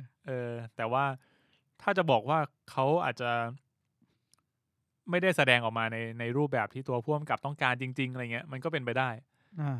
เพราะว่ามันก็มีช่วงที่มันซ้อมกันมาเรื่อยๆอ่ะครับ แล้วสุดท้ายพระเอกก็ชมว่าแบบแสดงได้ดีมาก อืม ครับ แต่ตอนนั้นก็คือไม่ทันแล้ว ไม่ทันแล้วจะบอกไม่ทันมันก็ไม่ใช่เฮียนี่ก็หาเรื่องไง กูไม่คิดเลยว่ามันจะเกิดเรื่องแบบนั้น ครับผมครับ ก็ไล่มาเรื่อยจนกระทั่ง ตรงกลางเรื่องเนี่ย มันมีเรื่องให้เซ็งก่อนไหมผมจำไม่ได้ว่าพระเอกเซ็งอะไรอะแต่ว่าเหมือนให้ผู้หญิงคนนี้บอกว่าขับรถไปที่ไหนก็ได้ นั่นมันตอนจบแล้ว ไม่ที่พาไปขนขยะลงขยะ อ๋อ เนี่ยจำไม่ได้ อ่า เหมือนมีเรื่องราวบางอย่างอะเหมือนตอนคัดนักแสดงหรือ น่าจะตอนกลางๆเรื่อง รู้สึกว่าจะเป็นช่วงหลังจากที่หลังจากที่เขารู้แล้วว่าตัวนักแสดงที่เป็นใบ้อะเป็นภรรยาของไอ้โปรดิวเซอร์คนนั้นน่าจะเป็นโปรดิวเซอร์สักคนหนึ่งแหละแล้วก็เหมือนกับว่าเขาก็ไปซ้อมบทละครทำงานกันปกตินั่นแหละ แล้วทีเนี้ยพระเอกอ่ะก็ไปเจอกับไอ้ตัวนักแสดงหนุ่มทาคาซึกิกูว่ากูต้องหาชื่อมันแล้วเพราะกูจะเรียกชื่อมันผิดต่อไปเรื่อยๆไม่ได้โอเคผมเจอชื่อแล้ว ถูกแล้วฮะ ถูกแล้วชื่อทาคาซึกิจริงๆภรรยาเขาชื่อโอโตะ ครับ ก็ทาคาซึกิเนี่ยก็คือเหมือนมาคุยอะไรสักอย่างหนึ่งอ่ะกับตัวพระเอกของเราแล้วก็เลยน่าจะเป็นวันที่เขาอะด่าไอตัวทาคาซึกินี่แหละว่าแบบแสดงไม่ดีอ่ะมันก็เลย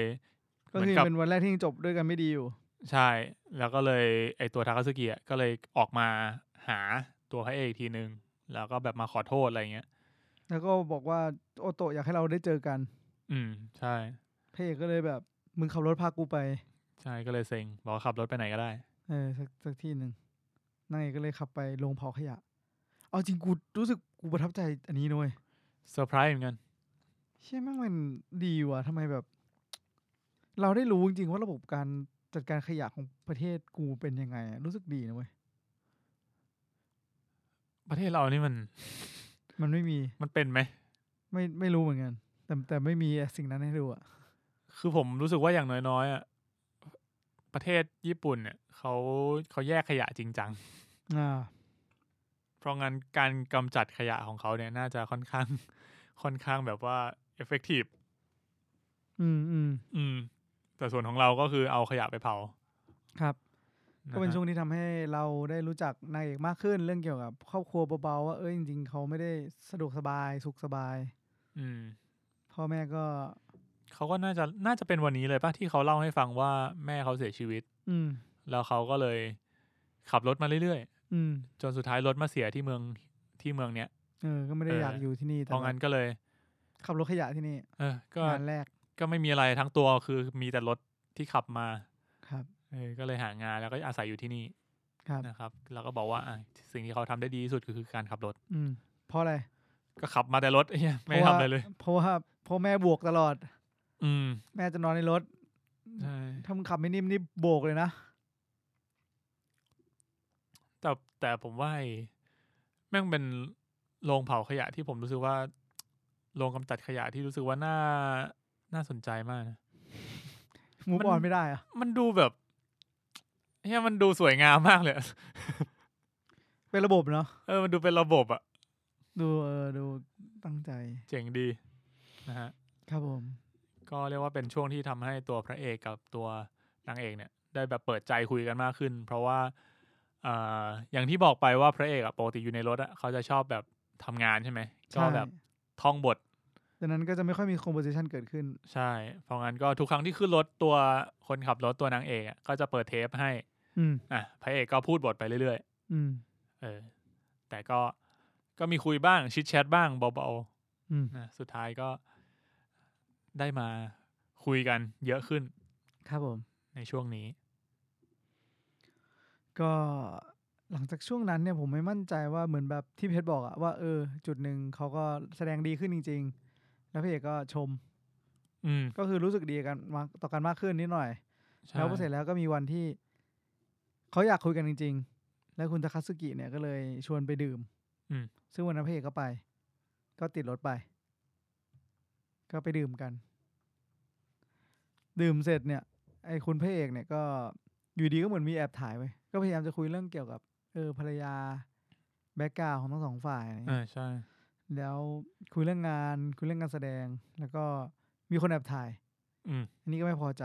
ก็เลยตามไปเอาเรื่อง ไอ้ไอ้พระเอกของเราก็เลยแบบงั้นกลับเลยละกัน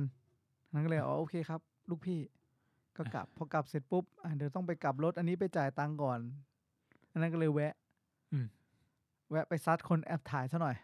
อ่ะ แล้วก็กลับมา แต่อันเนี้ยแม่ง เรียกว่าแอบถ่ายไหมมึงตั้งใจถ่ายมากเลย ไม่ใช่แอบถ่ายก็ถ่าย คือเราอะได้มารู้ตอนหลังว่าไอ้ตัวทาคาซึกิเนี่ยเหมือนกับว่าเขามีปัญหาแบบปัญหาเรื่อง เป็นข่าว เป็นข่าวอยู่เรื่องผู้หญิง อืม ตั้งแต่ก่อนหน้าที่จะมาแสดงแล้ว ม อะไรอย่างเงี้ยก็เลยเหมือนกับว่า พอมีข่าวเช้าคนก็เลยพอเห็นปุ๊บเขาก็พยายามจะมาแอบถ่าย ไอ้นี่ก็ไม่ชอบ ครับผม ก็เลยตามไปเอาเรื่อง เดือดอยู่ ใช่ ซึ่งตอนนั้นอะเรายังไม่เห็นว่าแบบเกิดอะไรขึ้น แล้วหลังจากนั้นก็พระเอกก็เลยอาสาไปส่งตัวทาคาซึกิที่โรงแรมนะครับผมแล้วก็ได้มาย้อนความเล่าเรื่องกันสักหน่อย ครับผม ก็อย่างที่ก็คือเขาก็คุยกันนั่นแหละแล้วก็ฝั่งนู้นนะทาสกิก็เลยเชื่อว่าคุณโอโตะเนี่ยคืออยากให้เรามาพบกันอ่ะ มันก็คือจริงมันเนี่ยคือแบบรู้สึกเป็นเรื่องที่ดีจริงๆอยากให้เรามาพบกันเนี่ยมันเป็นเรื่องที่โอโตะคิดถูกจริงๆแล้วเสร็จแล้วพระเอกก็เลยเล่าสิ่งที่เพชรเล่าก่อนหน้านี้ก็คือเนี่ยมีลูกสาวตายเสียชีวิตตอน4 ขวบถ้าโตมาก็จะอายุประมาณพวกนายนั่นแหละ23 ปี แล้วก็มองไปที่คนขับรถเนาะก็เลยคิดว่าน่าจะเป็นรุ่นเดียวกัน แล้วบอกว่าความตายของลูกสาวคือการจบช่วงเวลาอันแสนสุขของเขา2 คนเนี่ยก็เล่าไปว่าโอโตะก็เฉยเป็นปีๆแล้วอยู่ดีก็เล่าเรื่องเซ็กหลังจากเล่าเรื่องนึงขึ้นมาหลังจากมีเซ็กกันก็คือระหว่างมีเซ็กก็จะเล่าแล้วก็หลับไปแล้วตื่นมาก็จะบอกว่าจำอะไรไม่ได้เลยซึ่งคุณคาฟุกุเนี่ยก็เลยจำได้นะก็เลยเล่าให้ฟังพอเล่าให้ฟังเสร็จปุ๊บเนี่ยมันก็เป็นการเปิดฉากอาชีพนักเขียนของคุณโอโตะเองเป็นทางการมันก็เลยกลายเป็นเขาเรียกอะไรนะเหมือนตอนนั้นเขาบอกเป็นใบเบิกทางว่าเขาเอาเรื่องที่ได้จากตอนที่มีเซ็กอะมารวบรวมมาเขียนเป็นเรื่องราวเต็มๆแล้วก็เอาไปส่งประกวดแล้วก็ได้รางวัลมาเพราะงั้นก็เลยทำให้เขาเนี่ยได้เข้าไปในวงการในฐานะนักเขียนใช่ครับแล้วมันก็เลยเกิดเหตุการณ์นี้ไปเลยจนกระทั่งมันกลายเป็นธรรมเนียมระหว่างเขา2 คนไปแล้วซึ่งคุณคาฟุกุเนี่ยก็เลยคิดว่ามันเป็นเรื่องที่ดีนะอะไรเงี้ยเซ็กกับเรื่องเล่าของเธอมันกลายเป็นแบบสิ่งที่มันเชื่อมโยงอย่างแนวนี้ผมใช้คำในเรื่องเป็นละกันซึ่งผมรู้สึกว่ามันเป็นแบบก็เอาลองตีความเอาอะ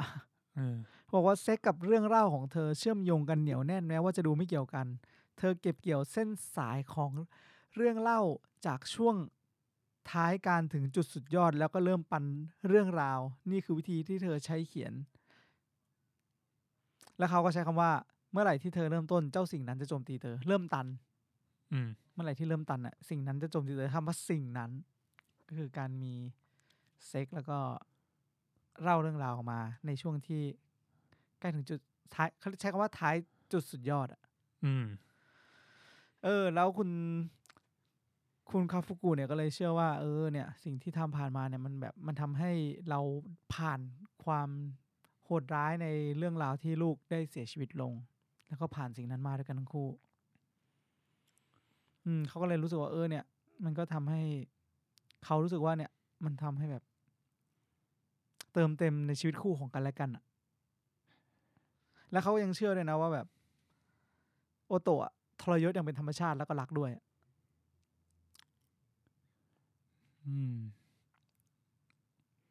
แต่คุณคาฟุกุเองก็ยังบอกนะว่ามันก็ยังมีจุดหนึ่งที่มองเข้าไปไม่เห็นในตัวโอโตะที่แบบมันเป็นเหมือนจุดดำมืดวนที่แบบ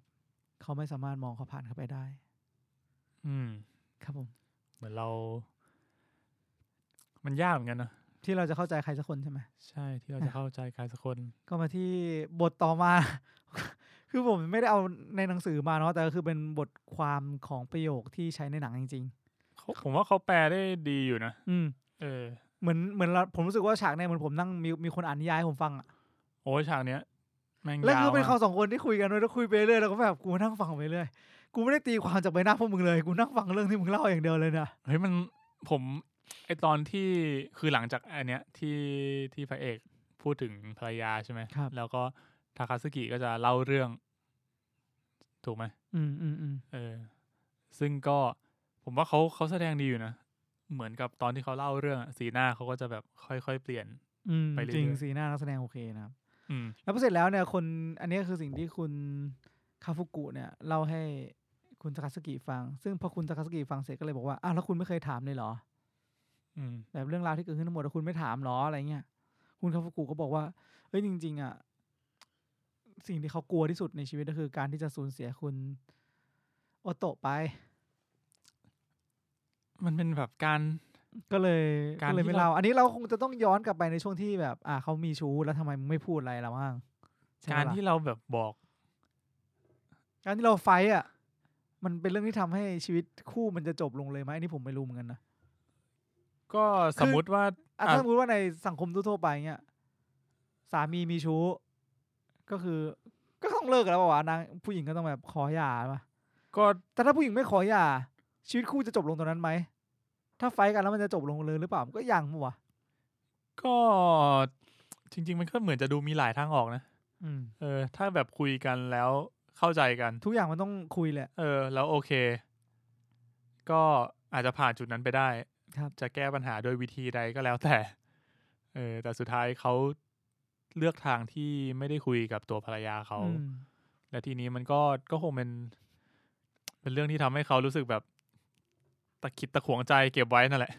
เขาก็แบบไม่ เออ คือว่าง่ายคือเราไม่รู้แหละว่าถ้าเรา take action อะไรบางอย่างไปแล้วมันจะส่งผลยังไงบ้าง ซึ่งสิ่งที่เขากลัวมากๆเลยคือกลัวการสูญเสียคุณโอโตะไป ดังนั้นการไม่ take action ก็เลยเป็นสิ่งที่ดีที่สุดในความคิดเขาณตอนนั้น เท่าที่เราคิดกันนะเนาะ ผมว่าเข้าใจได้นะ แล้วก็กลายเป็นว่าเนี่ยเพราะว่าเขาอันนี้คือมุมมองของคุณคาฟุกุนะเขาก็บอกว่า ถ้าเธอรู้ว่าฉันรู้เราคงไม่สามารถรักษาสมดุลของเราทั้งคู่ได้ อันนี้เป็นความคิดของคุณคาฟุกุเอง โดยที่เขาไม่ได้ถามเลยนะเขาก็ตีความของเขาไป ผมว่าผมพอเข้าใจอยู่นะ แล้วพอเสร็จแล้วคุณทาคาสึกิก็เลยตอบถามกันว่ามันเป็นไปได้ไหมที่เธอต้องการให้คุณรู้เรื่องนี้ ไอ้คาฟุกุเลยแบบเฮ้ยเดี๋ยวโอโตะเล่าอะไรให้นายฟังหรือเปล่านี่ไงเนี่ยเกมพลิกกับผมโหอุตส่าห์โดนขิงอยู่ตั้งนานคุณทาคาสึกิก็เลยบอกว่างั้นผมขอเล่าเรื่องให้ฟังได้ไหมนี่ได้ทีนะครับผมแล้วก็เลยเล่าว่าเด็กสาวมัธยมแอบเข้าบ้านเด็กผู้ชายที่เธอชอบก็เป็นเรื่องเดียวกันกับที่ เรื่องนี้ฉันเคยฟังแล้วเด็กที่ชาติที่แล้วเคยเป็นแรมเพลย์ใช่ไหมก็คือเรื่องที่เราเล่าก่อนหน้าที่เป็นอีดูนที่เป็นดูนปลาดุกลืมชื่อในดูนว่ะ หนอนไง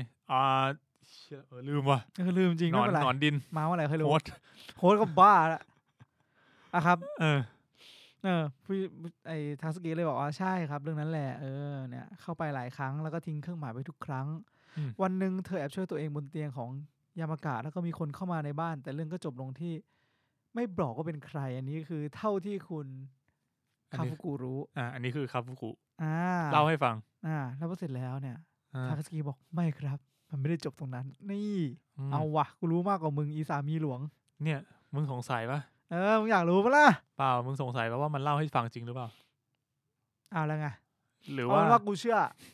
อว่ารู้แล้วกันเพราะว่าผมเชื่อลูกสาวไม่ใช่ลูกสาว เชื่อผู้หญิงที่ขับรถอยู่เอาเป็นว่าในตอนนั้นอะแวบแรกผมก็คิดเหมือนกันว่ามันพูดจริงหรือว่ามันแบบจะขิงแค่แกล้งบลัฟหรือเปล่าแล้วก็แบบแต่งเรื่องขึ้นเองซึ่งผมคิดเองว่าผมมีแวบนึงที่คิดอย่างเพชรแต่ผมคิดว่าคนเนี้ยไม่น่าจะมีความสามารถในการแต่งเรื่องได้อย่างแยบยนจนทาคาสึกิจับไม่ได้เฮ้ยคาฟุกุจับไม่ได้ผมรู้สึกว่าเรื่องคิดว่ามันน่าจะจริงพอสำหรับเขาเรื่องแล้วดูจากนิสัยของเขาด้วยเขาดูแบบไม่ได้ดูเป็นคนแบบเตรียมตัวเรียกว่าไงดีวะไม่ได้ดูเป็นคนเจ้าเล่ห์ เรียกว่าแบบเจ้าเล่ห์แบบ ใช้อารมณ์อ่ะ ใช้ทริคขนาดนั้นนะ อ่า แต่ว่าอันเนี้ยเป็นเหมือนแบบ เป็นเหมือนต้องการโชว์เฉยๆอะว่าเขารู้มากกว่า ครับผม ก็เลยได้เล่าเรื่องต่อจากที่คาฟูกุได้รู้ เรื่องต่อตรงนั้นเนี่ยก็คือเขาบอกว่าโจรอีกคนนึงเห็นเธอนอนเปลือยอยู่ในห้องก็คือก่อนอันนี้ที่บอกว่าช่วยตัวเองอยู่ในเตียงอะนะก็เลยแบบพยายามจะข่มขืนเธอพอพยายามจะข่มขืนเสร็จเนี่ยเด็กผู้หญิงคนนั้นก็เลยหยิบปากกาแถวนั้นแล้วก็แทงเข้าที่ตาซ้าย เธอสู้สุดใจเอาปากกาแทงขมับแทงคอแทงซ้ำแล้วทำเล่าจนเกิดว่าเห็นว่าไอ้โจรคนนั้นอะไม่ขยับตัวแล้วไม่ไหวติง กูว่ามันมือแล้ว เธอฆ่าเจ้าโจรเสร็จแล้ว เธออาบน้ำล้างเลือดออกแล้วก็กลับบ้าน เครื่องหมายที่เธอทิ้งไว้ในห้องของยามากะในครั้งนี้คือศพของโจรเช้าวันต่อมาเธอไปโรงเรียนตั้งใจจะสารภาพกับยามากะทุกอย่าง แล้วเผชิญหน้ากับคำตัดสินของเขา แต่วันนั้นยามากะกลับดูเป็นปกติเหมือนทุกวันเธอเห็นเขาเล่นฟุตบอลหลังเลิกเรียนอย่างสบายใจเหมือนเคยในวันต่อมาก็เหมือนเดิมไม่มีอะไรเปลี่ยนแปลง แล้วเกิดอะไรขึ้นกับศพในบ้านยามากะเธอจินตนาการไปเองงั้นเหรอเธอแวะไปบ้านยามากะแต่ก็ไม่เห็นว่ามีอะไรผิดปกติยกเว้นอย่างเดียวคือมีกล้องวงจรปิดติดอยู่ที่หน้าประตูเพื่อไม่ให้ผิดสังเกตเธอเดินผ่านไปโดยไม่หยุดมองมีบางอย่างเลวร้ายเกิดขึ้นและเธอเป็นคนที่ต้องรับผิดชอบแต่โลกกลับดูสงบสุขดีไม่มีอะไรเปลี่ยนแปลงถึงอย่างนั้นโลกก็ได้กลายเป็นสิ่งที่ชั่วร้ายไปแล้วแน่แท้เธอจึงหันหลังกลับฉันต้องรับผิดชอบในสิ่งที่ฉันทำแกล้งทำเหมือนไม่เคยเกิดขึ้นไม่ได้เพราะมันเกิดขึ้นแล้วฉันฆ่าผู้ชายไปฆ่าผู้ชายคนนั้นไปแล้วเธอลองหาใต้กระถางต้นไม้แต่กุญแจก็ไม่อยู่ตรงนั้นแล้วก็คือเรื่องเล่าก่อนหน้านี้ก็คือมีการเล่าให้ฟังว่าเธอรู้ว่ามันมีกุญแจซ่อนอยู่ใต้กระถางแล้วก็ใช้ไขประตูบ้านเข้าไปในบ้านของยามากะโอเคก็มาต่อคือเธอจ้องมองกล้องวงจรปิดเพราะมันเป็นความเปลี่ยนแปลงอย่างเดียวที่เกิดขึ้นบนโลกใบนี้เธอจ้องมองเข้าไปในเลนแล้วพูดประโยคเดิมซ้ำไปซ้ำมาตอนนี้เธอเข้าใจกระจ่างแล้วฉันฆ่าเขาฉันฆ่าเขาฉันฆ่าเขานี่คือทั้งหมดที่คุณทาคาสึกิรู้ผมว่าเป็นบทละครที่น่าสนใจมากเป็นบทที่แบบมันใช้การเปรียบเปยได้แบบว่าสวยงามมากเลยผมก็ไม่รู้ว่าผมเดาถูกไหมนะผมแค่รู้สึกว่าไอการที่มองกล้องวงจรปิดมันแบบตอนนี้เขาทำสิ่งที่มันร้ายแรงมากคือฆ่าคนถูกป่ะแล้วเขาก็แบบอยากจะสารภาพทุกอย่างแค่มันมีความผิดก็คือการที่ทำอย่างนั้นเด็กผู้ชายคนนั้นมันก็ต้องแบบตื่นตูมมาเพราะว่าแบบเชี่ยบ้านก็มีคนตายซึ่งในความจริงหรือไม่ก็ต้องแบบเดินหน้าแบบเครียดมาเลยเว้ยแบบเขาจะเครียดก็ได้นะก็ไม่รู้ไงแต่พอเสร็จแล้วเด็กผู้หญิงก็คือแบบไม่สามารถจับอะไรได้เลยว่าแบบเขามีปัญหาอะไรหรือเปล่าก็แล้วการที่แบบสำหรับผมการมองกล้องวงจรปิดมันหมายความว่าแบบมันเป็นสิ่งที่ไม่มีชีวิตไปแล้ว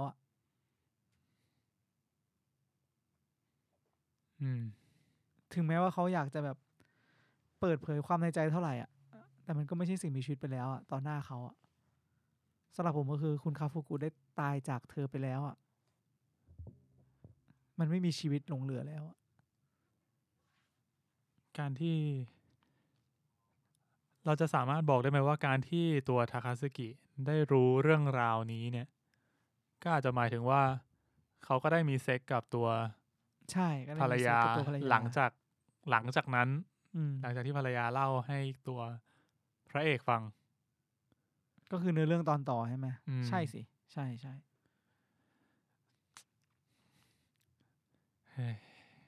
ถ้างั้นก็คือกลับมาที่ความคิดเห็นของคุณทาคาสึกิที่มีต่อทั้งหมดข้างบนแล้วกันเขาก็ได้พูดต่อว่าแต่ต่อให้คุณคิดว่ารู้จักใครสักคนดีแค่ไหนต่อให้คุณรักคนคนหนึ่งสุดจิตสุดใจคุณก็ไม่มีวันมองลึกลงไปในใจของคนคนนั้นได้อย่างสมบูรณ์คุณจะแค่รู้สึกเจ็บปวดถ้าคุณทุ่มเทพอคุณก็คงจะสามารถมองลึกเข้าไปในใจตัวเองได้ด้วยดังนั้นที่สุดแล้วสิ่งที่เราควรทำคือซื่อสัตย์ต่อหัวใจตัวเองและพยายามประนีประนอมกับมันถ้าคุณอยากจะมองเห็นใครสักคนคุณอยากจะมองเห็นใครแล้วก็อยากให้ใครสักคนเห็นทางเลือกเดียวที่คุณมีคือการมองเข้าไปในตัวเองอย่างตรงไปตรงมาและลึกซึ้งนั่นคือสิ่งที่เขาคิดพอเขาพูดจบเนี่ยผมรู้สึกว่าเขาเป็นตัวละครที่น่าสนใจเขาก็โดนไล่ลงจากรถลงไปใช่ผมรู้สึกว่าเขาเป็นตัวละครที่น่าสนใจมากขึ้นนะเขาก็ดูมีความคิดเขาก็เรียกว่าไงดีแล้วทั้งสองคนตอนนี้คือตอนนี้ตัวละครชายทั้งสองคนคือน้ำตาอาบ กลายเป็น บ้องแก้วตาลูกตาแต่ว่า จริงตับตาแบบ ไม่ไหว ตาแดงแล้ว อืม กลายเป็นคนที่กลับมาเหมือนสอนตัวพระเอกซะงั้น ซึ่งผมรู้สึกว่าพระเอกในตอนนั้นน่ะเขายังไม่พร้อมที่จะ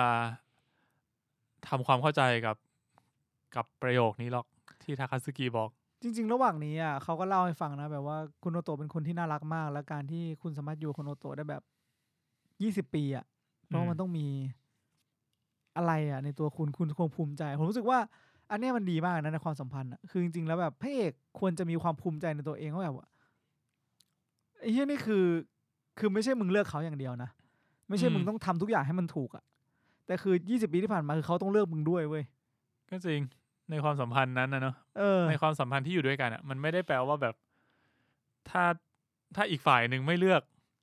อีกฝ่ายหนึ่งตัดสินใจจะแยกทางกันออกไปอย่างเงี้ยมันตัวเขาเองก็ทำอะไรไม่ได้ ใช่ เขาไม่ได้เป็นคนเดียวที่เลือกอ่ะก็อาจจะน่าเสียดายจริงๆผมก็ไม่รู้ไงว่าในความสัมพันธ์ระหว่างเขาสองคนที่ผ่านมามันตั้งแต่เมื่อไหร่ที่พระเอกรู้สึกแบบที่นางเอกรู้สึกอย่างนี้อ่ะรู้สึกว่าแบบมันไม่ใช่มันเป็นแค่กล้องวงจรปิดไปแล้วอ่ะมันเป็นเรื่องที่น่าอายมากนะแล้วเสร็จแล้วการที่มันมีโจรเข้ามามันก็เธอก็พยายามปกป้องตัวเองแล้วอ่ะ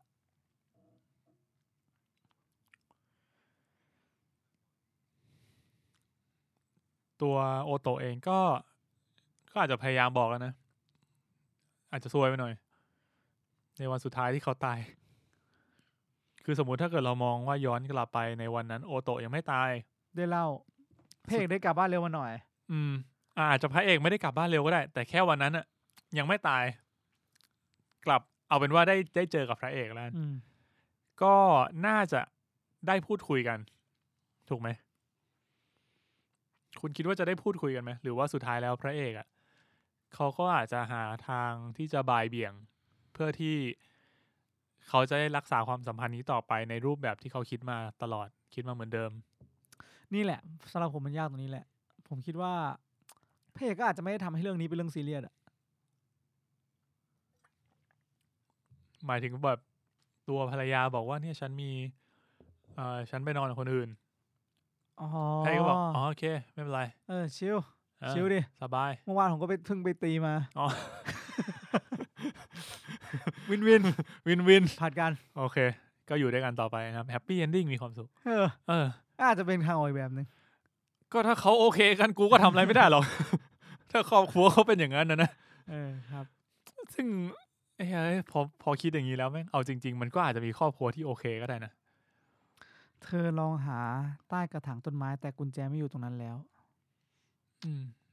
เข้าไปไม่ได้อีกแล้วเธออาจจะพยายามหากุญแจ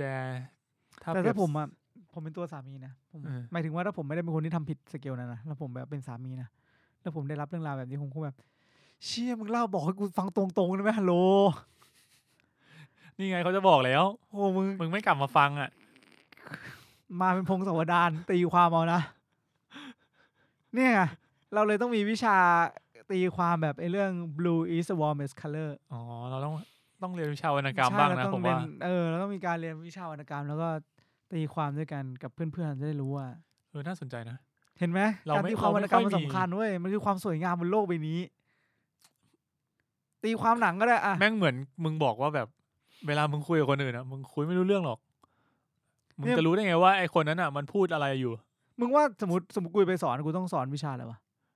เอาใหม่สมมติว่าแบบผมบอกว่าเนี่ยทุกคนไปดู Drive My Car มานะครับผมก็คือกูไม่ได้บอกว่าใครถูกใครผิดนะแล้วผมก็เปิดฉากเฮียเนี่ยมึงเปิดไปครึ่งชั่วโมงที่เพลงพูดให้ฟังแล้วนี่เพลงอะไรสื่อความหมายอะไรเย็ดแม่เป็นไงแต่กูตอบเด็กไม่ได้เหมือนกันนะกูไม่ได้บอกให้กูคือถึงกูตอบก็อาจจะผิดก็ได้เราแค่เรียกว่าให้เด็กทุกคนมันตีความกันบนหน้าชั้นเรียนมาแชร์มุมมองกันผมว่าผู้หญิงคนนั้นน่าจะต้องไปเรียนวิชาคอมพิวเตอร์เพิ่มนะครับเพราะว่าเขาจะได้แฮ็กเข้าไปในบ้านของคุณก็อาจจะเป็นไปได้ชื่อน่าสนใจนะอย่าเลย ไม่แต่หมายถึงว่า ว่ามัน ความ จะ คิดของแต่ละคนที่โผล่เข้ามา อ๋อมันอาจจะเราอาจจะได้ไอเดีย แต่ ให ครู ม่ คนนั้นยากมากเลยนะที่ต้องแบบส่งเสริมว่าทุกไอเดียของเด็กทุกคนอ่ะมันแฮปปี้อ่ะหมายถึงมัน make sense มันแบบมันอาจจะไม่ได้ make sense แต่มันคือคุณสามารถตีความนั้นได้งงอ่ะ ๆแม่งไม่เมคเซนส์หรอกถ้ามึงบอกว่าไอ้แค่เด็กผู้หญิงคนนั้นน่ะถ้าเกิดว่าเธอเป็นแฮกเกอร์หรือว่าเธอสะดอกกุญแจเป็นเธอก็จะสามารถเข้าบ้านนั้นไปได้อีกมันแบบ แต่เขามีกล้องวงจรปิดฮัลโหลเอา อ่ะ จริงรู้สึกว่าการที่มึงไปแอบดู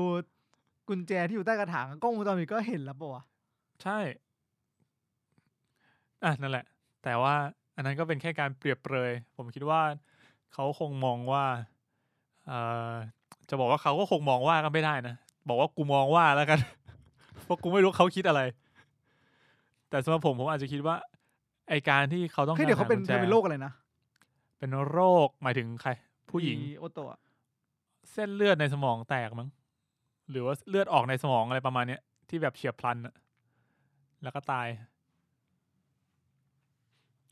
ไอ้เหี้ยจริง อืม ๆแค่กำลังคิดอยู่แบบมันน่าสนใจมากเลยอะ หรือว่าอย่างการที่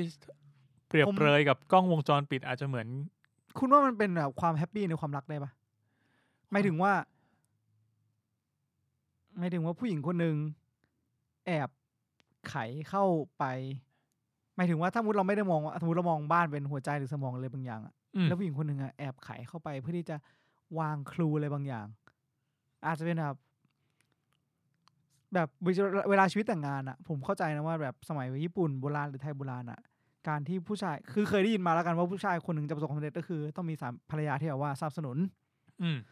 ผมก็เลยคิดว่ามันอาจจะแบบว่าเขาอาจจะเป็นความสุขของเขาหรือเปล่าที่เขาพยายามจะเอาอะไรบางอย่างไปใส่ในครัวสามีเพื่อให้รู้สึกว่าแบบ เอ้ยวันนี้มีไอเดียนี้มีอันนี้มาแล้วทำให้เขาพัฒนาตัวเองขึ้นมาทุกวัน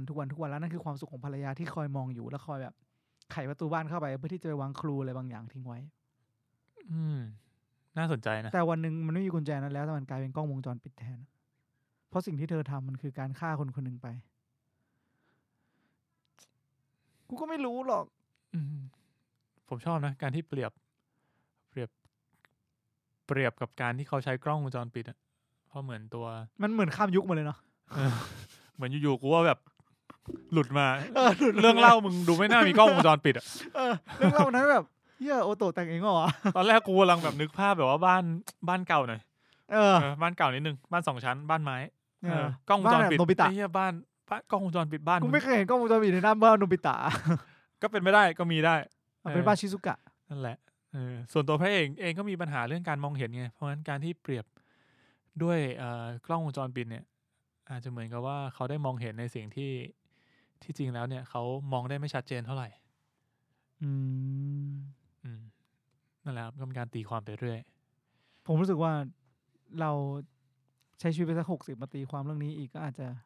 รอเรา60แล้วนะครับ ถ้าคุณผู้ฟังอยู่กับเราถึง มีได้ นะ เล้าซีซั่น มี 50 ซี 30 ถ้านับจากตอนนี้ก็น่าจะสักเกือบ30ซีซั่น เชี่ยนาน Walking Dead ผมเคยคิดเหมือนกันนะเนี่ยพอพูดถึงประเด็นเนี้ยก็จะรู้สึกว่ามันก็คงต้องมีวันที่เราเลิกทำรายการ มีดิ หรือว่าวันที่ผู้ฟังไม่ฟังรายการเราแล้ว สิ่งไหนอาจจะเกิดขึ้นก่อนกันเราไม่รู้ได้ ไม่รู้เหมือนกัน มันไม่มีใครรู้ ใช่เรียกว่า มึงไปดูนี่ดิ อะไร One ครับ for the road ทำไม มีประเด็นนี้อยู่ ยาเลย ประมาณแบบ1 ใน 100 เรื่องความยาวเรื่อง น้อยจัง มีประเด็นนี้อยู่หนึ่ง นั่นแหละครับ ก็กลายเป็นว่าสุดท้ายก็พระเอกได้รู้เรื่องมาจากทากาซึกิ ก็ไล่ลงจากรถ แล้วก็บอกกับนางเอกว่า ไปไหนดี ไป เธอช่วย บ้านเกิดเธอ เธอช่วยขับไปไหนก็ได้ ไม่ได้อยากไปบ้านเกิดเธอเหรอ อ๋อ อัน นึ นี้ กอ ก็ อก บ้าน แล้ว เกิดเธอแล้วไม่ใช่เหร ย้อ อน กลับมานิดนึงมันเริ่มจากไอ้นี่ เริ่ม ดู จาก บุรีฉากนี้ดี ยัง เดี๋ยวดิตรงนี้ก่อนก็คือที่ผมเล่าไปทั้งหมดเนี่ยมันจบลงปุ๊บก็คือดรอปส่ง อ๋อใช่ คุณคาซุกิที่ ส่ โรง งแร ปุ๊บ ม แล้วพระเอก นนี้ก็ อะ เลยมานั่งข้างหน้า มานั่งหน้า อันนี้น่าจะเป็นครั้งแรกในหนังที่เขาอะนั่งเบาะหน้า ข้างคนขับ เพราะป แล้ว ก ก็ ติเขา ส่ง จะนั่ง บุ ห ห ลั รี่ ง ให้ ให้ ผู้หญิงที่ขับรถให้ ใช่ แล้วก็ถามคุณแน่ใจเหรอ ให้ก็ อ๋อ พูดตอบ ก็เลย คำเดียว ก็เลยเปิดข้างบนแล้วก็ เปิดประทุ บุ น หรี่ดูดกัน ท่านี้โคตรเท่ ซึ่งกูเพิ่งคุยกับคุณเพชรไปแบบผมอะตอนนั้นอะฉากนี้มาแล้วผมขำเลย คือผมรู้สึกว่าแม่เรื่องราวทั้งหมดที่กูรับรู้มากูยังคิดไม่ทันว่ะเชี่ยอยากดูดบุหรี่ แล้วเรื่องมันก็แบบเอาบุหรี่ให้ดูดกูได้ขำเว้ยเพื่อนแบบเชี่ยเรื่องอย่างเครียดมึงขำเลยวะแบบไอ้เหี้ยกูก็ตลกตัวเองวะ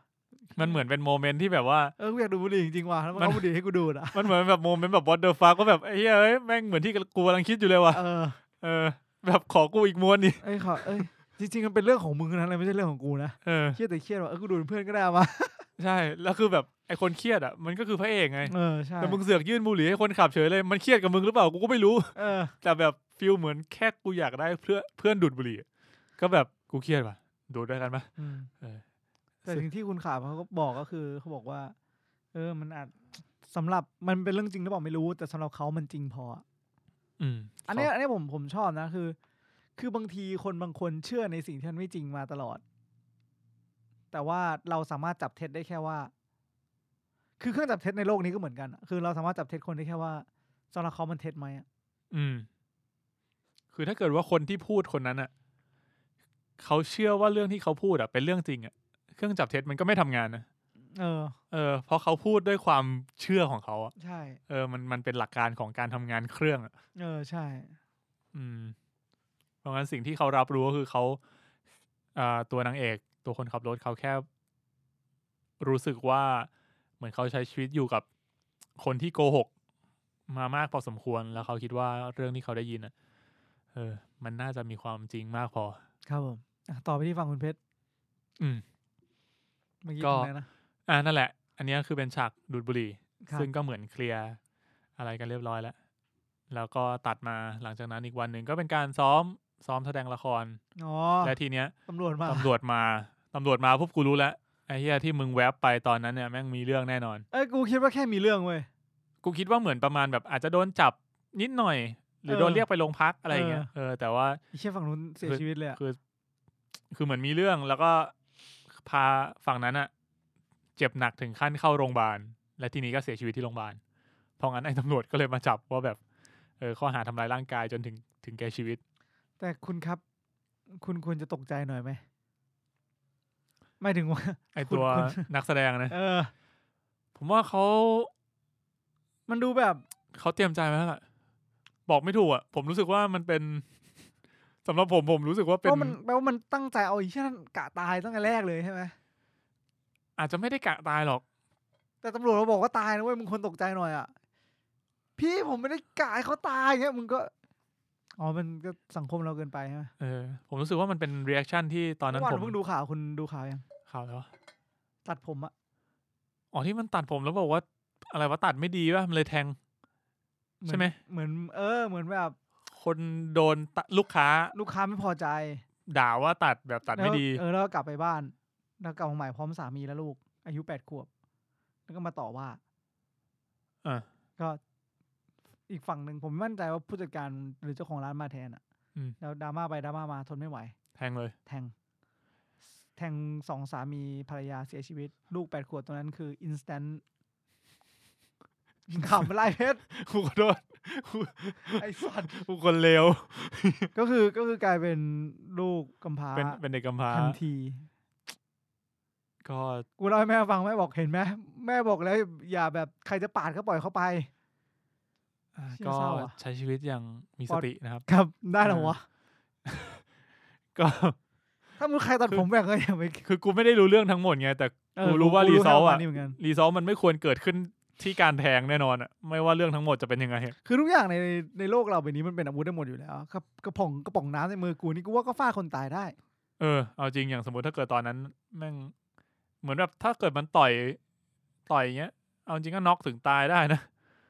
เพราะเขาบอกเข่าเนี่ยตีเข่านี่คือความเร็วเท่ากับกระสุนปืนนะเว้ยนั่นแหละครับก็แต่กูไม่ได้เรียนมวยไทยมาน่าจะช้ากว่านั้นหน่อยระมัดระวังกันด้วยนะผมระวังเข่านั่นแหละกลับมาที่ตัวทากาซึกินะครับโดนตำรวจซิลไปแล้วทีนี้ก็ตัวเอกของกูตัวเอกของบทละครนะครับอังเคิลวานยาโดนจับไปแล้วเพราะงั้นก็คุณผู้จัดการก็เลยมาบอกว่า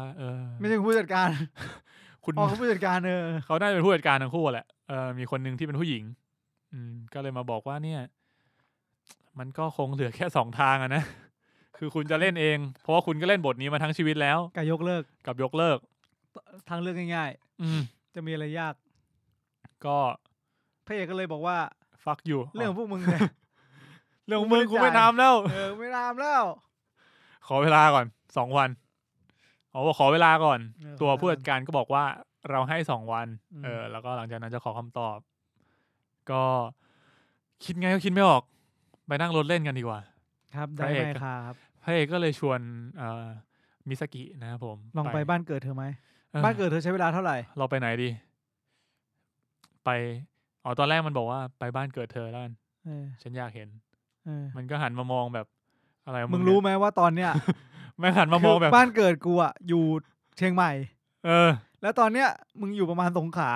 กูจะบอกว่ามันไกลกว่ามันน่าจะไกลกว่าเชียงใหม่เพราะว่าเท่าที่ผมเห็นนะเขาบอกว่าน่าจะใช้เวลาขับอะมากกว่า20 ชั่วโมงครับเชียงใหม่น่าจะของเราน่าจะ10ไหมถึงไหมจากกรุงเทพประมาณ8 ชั่วโมงนี่คือในทราฟฟิกที่แบบว่าไม่ชิบหายเกินไปครับผมเคยออกตอนตีสี่ไปถึงนู่นก็แบบได้เห็นพระอาทิตย์ตกแปลว่าถ้าเกิดเขาบอกว่าเกิน20 ชั่วโมงเท่ากับว่าเหมือน8 วันไปกลับก็คือหมดแล้วไปกลับแล้วก็ไปเชียงใหม่อีกรอบนึงอ่ะก็น่าจะถึงบ้านเกิดพอดีเพราะว่ารู้สึกว่าเมืองที่เขาพูดถึงอ่ะคืออยู่ที่ฮอกไกโดก็คือจากฮิโรชิมาไปฮอกไกโดนั่นแหละประมาณนั้นในฮิโรชิมาก็คือซ้ายล่างไม่รู้เหมือนกันแมปอีกนิดนึงก็จะถึงนี่แหละอะไรไต้หวันนั่นแหละตกภูมิศาสตร์ก็คือแล้วประเด็นคือจากเมนแลนด์ไม่ใช่เมนแลนด์เกาะญี่ปุ่นตรงกลางไปเกาะฮอกไกโดเนี่ยก็ต้องขึ้นเรือก็มีฉากขึ้นเรือด้วยก็ไปนอนบนเรือนะครับผมต้องการวางแผนที่ดีก็ได้เรียกได้ว่าเป็นช่วงที่ทำให้ทั้ง2 คนเนี่ยเหมือนเปิดใจกันมากขึ้นแล้วเพราะว่าพี่เอกมึงควรจะซ้อมบทนะไม่ใช่ตอนนั้นมันไม่มีกระจิตกระใจแล้วมั้งคือไปอาจจะยังไม่ตั้งใจทำคือมึงควรจะคิดก่อนว่ามึงจะทำต่อหรือเปล่ามึงอย่าเพิ่งซ้อมบทเพราะงั้นก็คิดว่าก็ make sense แหละมันก็คงไม่ได้มีกระจิตกระใจจะซ้อมบทจะฟังวิทยุเท่าไหร่มันก็นั่งฟังเหมือนนั่งคุยไปเรื่อยนะครับผมก็เลยสุดท้ายก็ตัวมิซากิอ่ะก็เล่าเรื่องของเธอเหมือนกันว่าจริงๆแล้วตัวเธอเองอ่ะเธอบอกว่าเธอเป็นคนที่ฆ่าแม่ตัวเองตายจริงๆก็ไม่เชิงฆ่าหรอกคือตามเรื่องที่เธอเล่าอ่ะเราก็คงคิดว่าเธอก็ไม่ได้เป็นคนฆ่าเหมือนกับว่าณตอนนั้นอ่ะเกิดเหตุการณ์ดินถล่มแล้วเธอสามารถคลานหนีออกมาจากซากของบ้านได้และทีเนี้ยพอมองกลับเข้าไปอีกทีนึงอ่ะก็มีเศษดินตกลงมาอีกครั้งนึงถล่มซ้ำเข้าไปอีกซึ่งเธอเองเธอก็บอกว่าเธอรู้ว่าแม่อยู่ในบ้านแต่ว่าเธอก็ไม่รู้ว่าทำไมเธอถึงไม่ได้ร้องขอความช่วยเหลือหรือว่าไม่ได้ช่วยแม่ของเธอนะครับซึ่งเขาบอกว่าเขาเองก็เกลียดแม่นะแต่ว่ามันก็ไม่ใช่ความรู้สึกเดียวที่มีต่อแม่ของเธอผมรู้สึกว่ามันก็จริงเนาะความรู้สึกของคนเรากับเหมือนความสัมพันธ์ของเราของคนเรามันไม่ได้มีด้านเดียว Love Hate Relationship มันไม่ได้มีแค่แบบเราชอบทุกอย่างของคนนี้หรือว่าเราเกลียดทุกอย่างของคนนี้จริงๆแล้วมันมีหลายด้านเสมอในหนึ่งความสัมพันธ์เราต้องallowตัวเองให้รู้สึกอย่างอื่นต่อคนคนนั้นด้วยไม่ใช่ปิดมันเอาไว้ใช่เราควรจะทำความเข้าใจตัวเองด้วยว่าแบบเรารู้สึกอันนี้คือเราชอบเขาอันนี้คือเราไม่ชอบเขาส่วนนี้คือเราแฮปปี้ส่วนนี้คือถ้าเขาทำเราก็ไม่ชอบนะใช่ผมคิดว่ามันก็เป็นเรื่องที่ถ้ามันเป็นความสัมพันธ์ที่เราสามารถคุยกันได้ก็ดีว่าแบบเราชอบอะไรส่วนไหนเราไม่ชอบอะไรส่วนไหนเราไม่ได้จำเป็นต้องแบบเหมือนแบบว่าทำตัวเองให้รักทุกอย่างของเขาผมเลื่อนไปเจอ Twitter แล้วเขาบอกว่าทำไมเขาต้องมาทำตัวน่ารักใส่กูด้วยวะมึงจริงๆเขาทำกับทุกคนจริงๆเขาเป็นคนอย่างนี้เฉยๆแต่มึงรักเขาไงมึงเลยมองว่ามันน่ารักก็มีเหตุผลครับผมนั่นแหละซึ่งจริงๆแล้วเธอเองตัวมิซากิเองก็เล่าย้อนกลับไปว่าจริงๆแม่เธอชอบทำร้ายเธอด้วยเหมือนกันเพราะงั้น มันก็เลยเหมือนไม่ใช่ความสัมพันธ์ที่แบบเป็นความทรงจำที่ดีนักอ่ะ เพราะว่าอย่างที่เขาเล่าไปตอนแรกเนอะว่าเธอต้องขับรถพาแม่ไปทำงาน ครับ แม่เหมือนทำงานอยู่ที่บาร์ ใช่ครับ ก็แบบต้องไปรับตอนเช้าอย่างเงี้ยตอนกลางคืนก็มาส่งแล้วทีเนี้ยเธอเองก็มีหน้าที่ขับรถให้นิ่มที่สุดเพื่อที่แม่จะไม่ตื่นเพราะถ้าแม่ตื่นอ่ะก็จะถีบเธอกระทืบเธอตบตีเธอ ความสัมพันธ์ของเธอก็เป็นแบบนั้นครับ ซึ่งพระเอกเนี่ยตอนนั้นน่ะก็ได้หันมามองนะเขาก็บอกว่าถ้าผมเป็นพ่อของคุณนะผมก็คงจะ กระทืบซ้ำอีก กระทืบ รอบหนึ่ง ทุย ไม่ใช่ ครับ เขาบอกว่าเขาคงเข้าไปโอบไหล่แล้วก็บอกว่า มันไม่ใช่ความผิดของคุณหรอก อ๋อไม่ถึงตอนนี้ ใช่ ณตอนนี้ก็คือ ณ แบบตอนคุณไม่ได้ฆ่าแม่ของคุณหรอกใช่ไหม อันนี้คือตอนที่พระเอกคุยกับนางเอกอยู่บนรถ เขาบอกว่าคุณมันไม่ใช่ความผิดของคุณเลย คุณไม่ได้ทำอะไรผิด แต่ว่า คุณก็แค่ ซึ่งไอ้ตรงเนี้ยผมว่าแบบไอ้มันดูซาบซึ้งอยู่เหมือนกันนะมันเหมือนกับว่าอย่างที่เขาเกริ่นมาเหมือนตัวนางเอกเองอ่ะก็อายุประมาณแบบรุ่นลูกของพระเอกอ่ะคือถ้าเกิดลูกของเขายังมีชีวิตอยู่ก็คงเป็นอย่างเงี้ยคงเป็นประมาณเนี้ยอายุเท่านี้แล้วมันเป็นโมเมนต์ที่เหมือนกับว่าเขาได้รับการให้อภัยจากการที่เขาไม่ได้อภัยให้ตัวเองมาตลอดชีวิตอ่ะแล้วอยู่ๆอ่ะก็แบบเหมือนมีพ่อที่มาให้อภัยแต่ว่าพระเอกแม่งมีความหักมุมนิดนึงมันดิบหักมุมบอกว่าแต่จริงๆผมเองก็คงพูดแบบนั้นไม่ได้หรอกเพราะว่าคุณฆ่าแม่คุณส่วนผมฆ่าเมียผม ครับผม กูแบบไอ้เมื่อกี้กูแบบกูว่ากูซึ้งมากเลยนะ แต่แบบมึงตบได้แบบ ก็แฟกอะพวกมึงจะอยู่แต่ในความแบบความเท่ไม่ได้ ก็จริง มีแฟกอยู่ นะ แฟกเพอร์เฟก เรียกว่าทั้งสองก็ขับรถมานั่งรถขึ้นเรือบนเรือก็เห็นข่าวนี้ด้วย ข่าวที่ตัวทาคาซึกิโดนจับโดนจับไปก็เรียกว่าพูดถึงข่าวเช้าต่างๆของเขาครับนะแล้วตัวมิซากิเองเนี่ยก็สุดท้ายก็ไปถึงบ้านครับแล้วก็แบบปีนขึ้นไปดูข้างบนว่าแบบนี่ใช่บ้านจริงไหมนะจำไม่ได้เลย เพราะว่าแบบหิมะตกเต็มไปหมดฟิลแม่งไร่ฮอกไกโดมากเลยกูชอบมากกูไม่เคยไปเลยกูรู้สึกว่าเวลาทุกครั้งที่นึกถึงฮอกไกโดอ่ะคือแม่งหิมะแบบกูหนาวมากอีกนิดนึงก็รัสเซียแล้วอ่ะกูหนาวเหลือเกินอ่ะ มันมีข่าวที่ชารัสเซียมันขับมันว่ายน้ำมาญี่ปุ่นมันบ้า ไม่ควร แต่จริงๆเหมือนมันใกล้มากนะมันก็ไม่ไกลมันจะมีส่วนหนึ่งที่มันแบบคือจำได้เลยว่าจากข่าวเนี่ยมันทำให้ผมรู้ครั้งแรกว่าเชี่ยญี่ปุ่นแม่งติดกับรัสเซียว่ะไอ้สหรัฐอเมริกาก็ติดกับรัสเซียถ้ามึงพูดอย่างนั้นก็ได้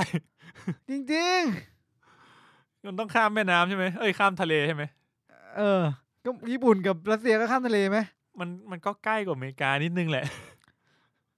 ก็ใกล้กว่าก็ว่ายน้ำไม่ได้อ่ะส่วนที่ใกล้คือ阿拉斯ก้านะ ครับผมนั่นแหละก็มิซากิก็เลยสุดท้ายไปโปรยดอกไม้แล้วก็เอาบุหรี่ไปจิ้มให้แม่หนึ่งดอกจิ้มปักไหมปักที่พื้นแล้วกันครับผมเรียกว่าขุดหลุมแล้วก็ปักบุหรี่ไปเหมือนเป็นการจุดธูปให้แม่จริงๆถ้าผมมีญาติผมที่เสียชีวิตดูดบุหรี่ผมก็อาจจะทำท่านี้นะว่าเจ๋งดีนะเท่ดิใช้คำว่าเท่ก็เชื่อมึงไม่เท่เหรอมึงมันพวก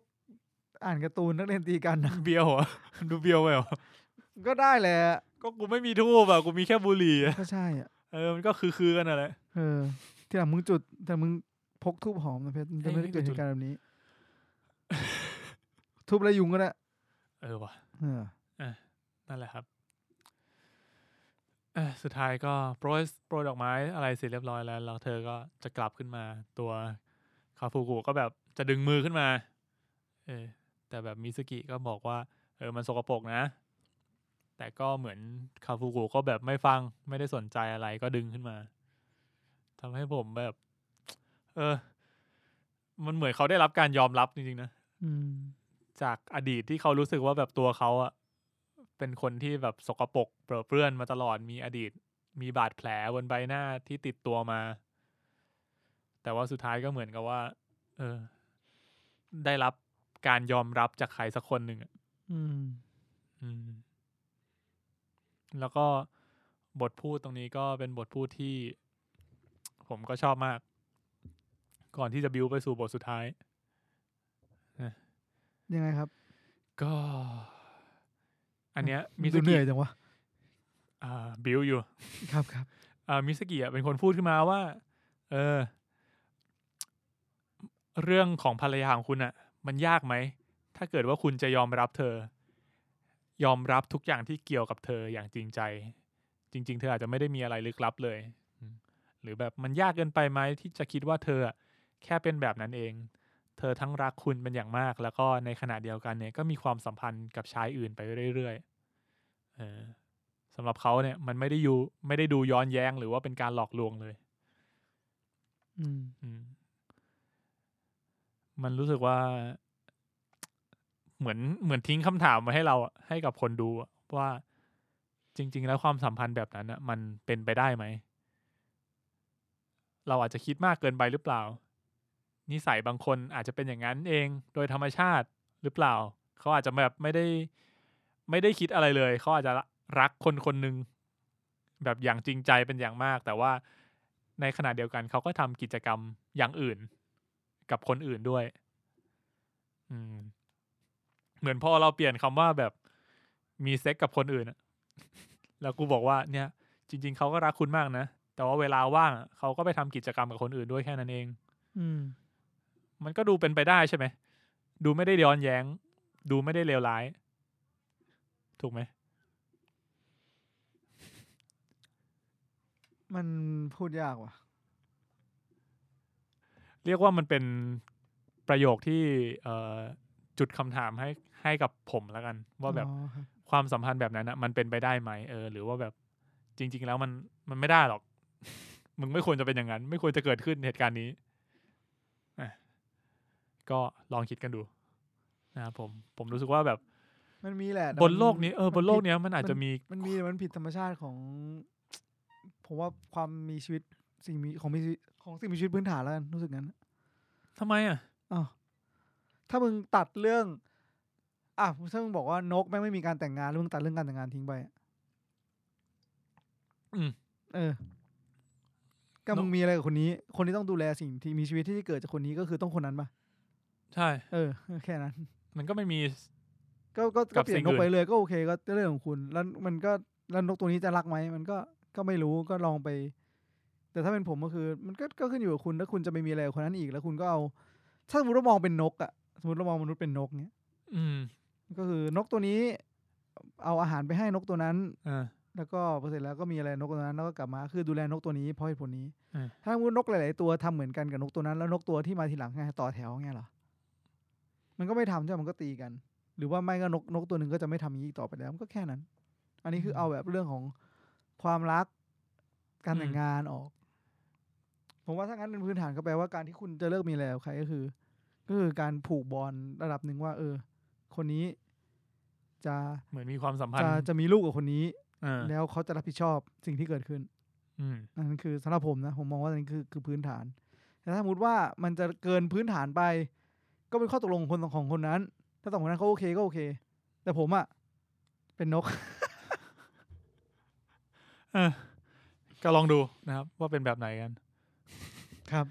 ครับผมนั่นแหละครับสุดท้ายก็ทำให้ตัวพระเอกของเราเนี่ยตัดสินใจเหมือนกับว่าจริงใจกับตัวเองมากขึ้นแล้วกันดูยอมรับดูพยายามทำความเข้าใจตัวเองมากขึ้นแล้วก็สุดท้ายก็คือตกลงมาเราจะแสดงละครนี้ต่อให้จบครับก็ตามบทเดิมกลับมาเล่นเองเป็นลุงวานยาครับผมนะครับผมแล้วก็มาถึงฉากไคลแม็กซ์สุดท้ายนะครับผมครับซึ่งฉากเนี้ยผมจะไม่พูดถึงแล้วทำไมเพราะผมว่าฉากเนี้ยผมอยากให้ไปดูเองแล้วพูดได้พูดเถอะผมพูดแค่คร่าวๆแล้วมัน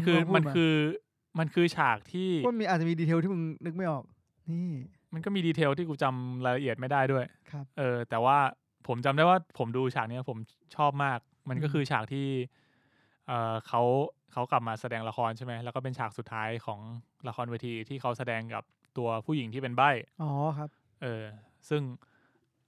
ก็เรียกว่าเป็นตัวบทละครของลุงวานยาเนี่ยมันเห แม่งเหมือนชีวิตของพระเอกเลยเป็นชีวิตของคนที่แบบไปรักกับคนอื่นแต่ในขณะเดียวกันคนที่เขารักอ่ะก็ไปมีความสัมพันธ์กับคนอื่นซึ่งแม่งดูแบบฉลาดมากเลยนะกับการใช้บทละครนี้มาเติมในเรื่องทุกครั้งที่แบบว่าเวลาเขานั่งรถแล้วแบบมึงจะรู้สึกใช่ไหมว่าไอ้บทละครที่แม่งกำลังพูดในรถอ่ะไอ้เหี้ยแม่งคือพระเอกอ่ะใช่แม่งคือชีวิตมันอ่ะจริงแบบทุกครั้งที่มันซ้อมตั้งแต่ต้นเรื่องจนจบอ่ะแม่งคือทุกช่วงชีวิตของมันซึ่งอันนี้เจ๋งเว้ยซึ่งแบบสุดยอดมากอ่ะแม่งก็เลยเหมือนมันแบบเป็นหนังที่อะแดปมาจากหนังสือแล้วก็ซ้อนบทละครเข้าไปอีกทีนึงเต็มไปหมดนะใช่ก็เลยรู้สึกว่าเรื่องนี้แม่งแบบทำให้ได้คิดหลายอย่างมากครับนั่นแหละแล้วก็ไอพาที่พูดถึงเนี้ยคือพาที่แสดงกับตัวซอนย่าก็คือตัวคนที่เป็นใบ้เขาเล่นเป็นตัวละครชื่อซอนย่าครับผมก็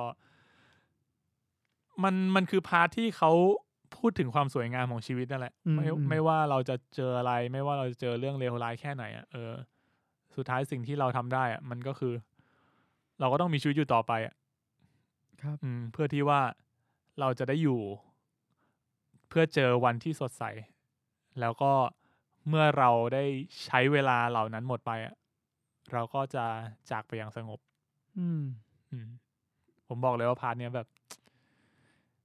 ผมว่าแม่งแบบเขาเลือกมาได้สุดยอดมากเนี่ยกูอยากรู้ว่าในหนังสือมันมีไหมคุณอันนี้อ่านหนังสือยังนะคุณอ่านยังไม่ได้อ่านครับซื้อมาห่อปกหมายถึงซื้อมาอยู่ในพลาสติกอยู่เลยคือผมอยากรู้ว่าในหนังสือเขาเป็นแบบนี้ไหมไงพอรู้สึกว่าไอ้ช้อยของการเลือกนักแสดงใบ้มาเล่นตรงเนี้ยไอ้เหี้ยแม่งเพอร์เฟกต์มากเลยก็จริงแบบเป็นการด้วยเรียกว่าด้วยการใช้ภาษามือแล้วกันมันเหมือนกับทำให้บทตรงเนี้ยมันยืดออกไปมันเหมือนมันช้าลงอ่ะเพราะว่าเขาจะแบบค่อยๆทำภาษามือใช่ไหมแล้วก็จะเป็นประโยคไปเรื่อยๆแล้วบวกกับความเงียบคือเป็นฉากไคลแม็กซ์ที่แบบไม่มีเพลงใดๆทุกอย่างเป็นความเงียบประกอบกับภาษามือที่เขาแสดงออกมาแล้วแบบ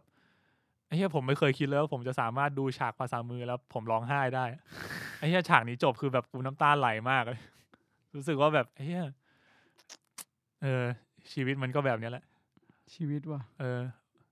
ผมอะเหมือนกับว่าเป็นคนที่อินกับพวกเรื่องที่เกี่ยวกับชีวิตมั้ง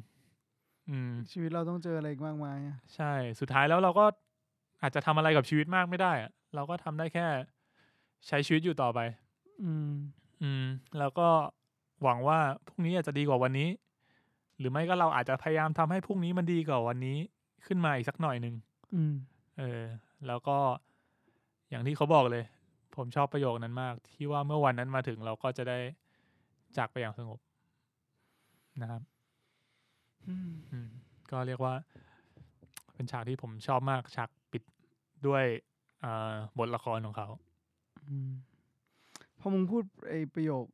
เมื่อกี้ทำให้ผมนึกถึงหนังใน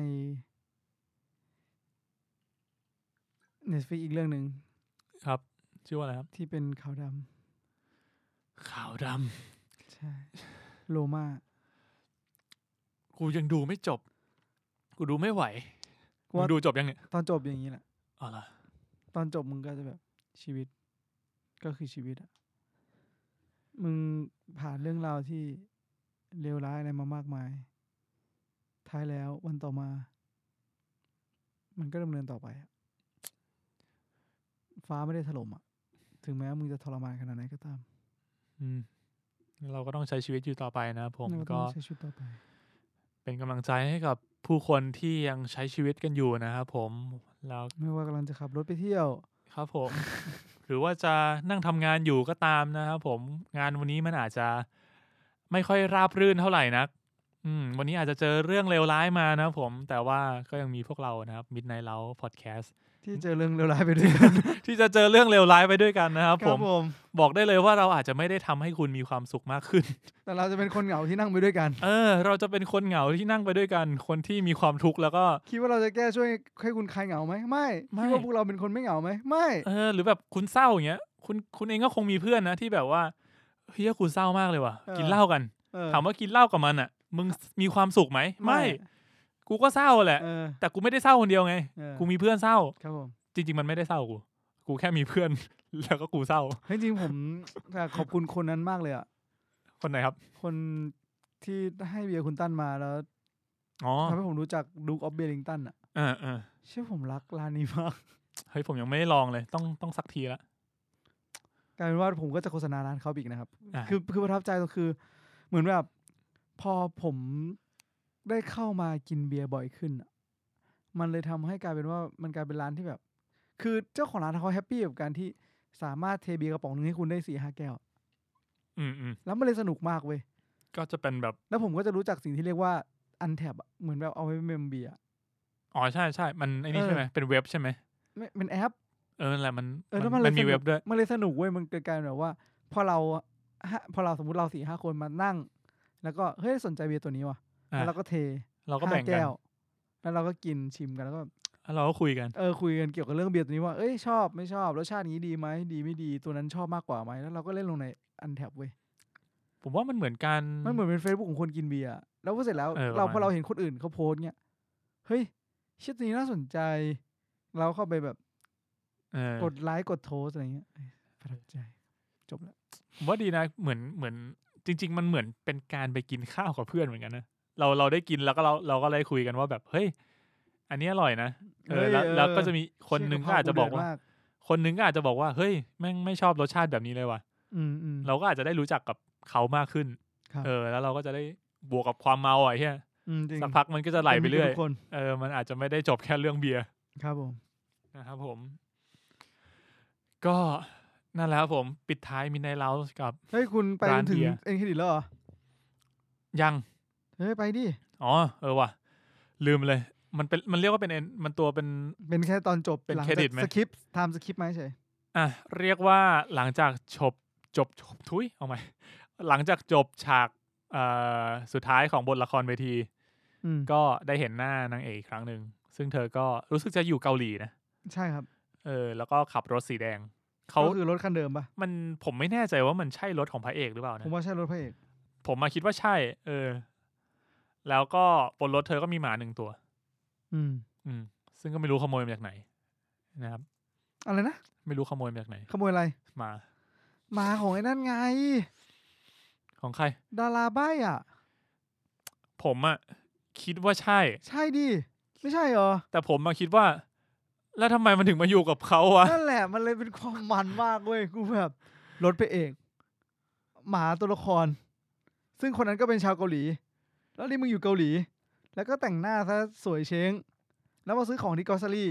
แล้วก็พูดภาษาเกาหลีได้เขาพูดเกาหลีเหรอเขาพูดเกาหลีกับพนักงานไม่ใช่เหรออ๋อเหรอไม่แน่ใจเหมือนไอ้เหี้ยละครแม่งมีหลายภาษาเกินกูก็เลยแบบยังไงเนี่ยยังไงนะแบบมึงแค่จินตนาการว่าตอนนี้เรื่องแม่งอยู่ตรงไหนแล้วก็หนุกแล้วอะเขาอาจจะมันอาจจะอะไรก็ได้เว้ยเขาอาจจะมาเที่ยวเกาหลีกับตัวพระเอกเอารถมาด้วยเหรอยืมรถมาไม่พระเอกผมว่านี่เว้ยคือนี่เป็นละครเรื่องใหม่แล้วนี่เป็นตัวละครในนั้นพระเอกเขาขายรถให้ขายทำไมเขาเหมือนมันจบอาร์คของเขาแล้วจบอาร์คของชีวิตของเขาที่เขาผูกพันกับรถคันนี้กับภรรยาของเขาแล้วมันเหมือนเขานั่งอยู่บนรถคันนี้แล้วบนรถมันมีแต่ภรรยาของเขาเพราะงั้นในเมื่อทุกอย่างที่เขาคิดมาทั้งหมดมันรีโซลแล้วไม่แต่พระเอกมีปัญหาด้านตาไงตาบอดไปแล้วไอ้เฮ้ยกูสาทำให้มันซึ้งทำไมพระเอกตาบอดซึ้งไม่ได้หรอซึ้งได้แหละไม่แต่หมายถึงว่ามันก็คือพระเอกก็ขายไงถูกไหมเอาตังค์ไปรักษาตาทุยมาเหอะนั่นแหละครับก็ผมกูคิดว่าหมามันหน้าตาเหมือนหมา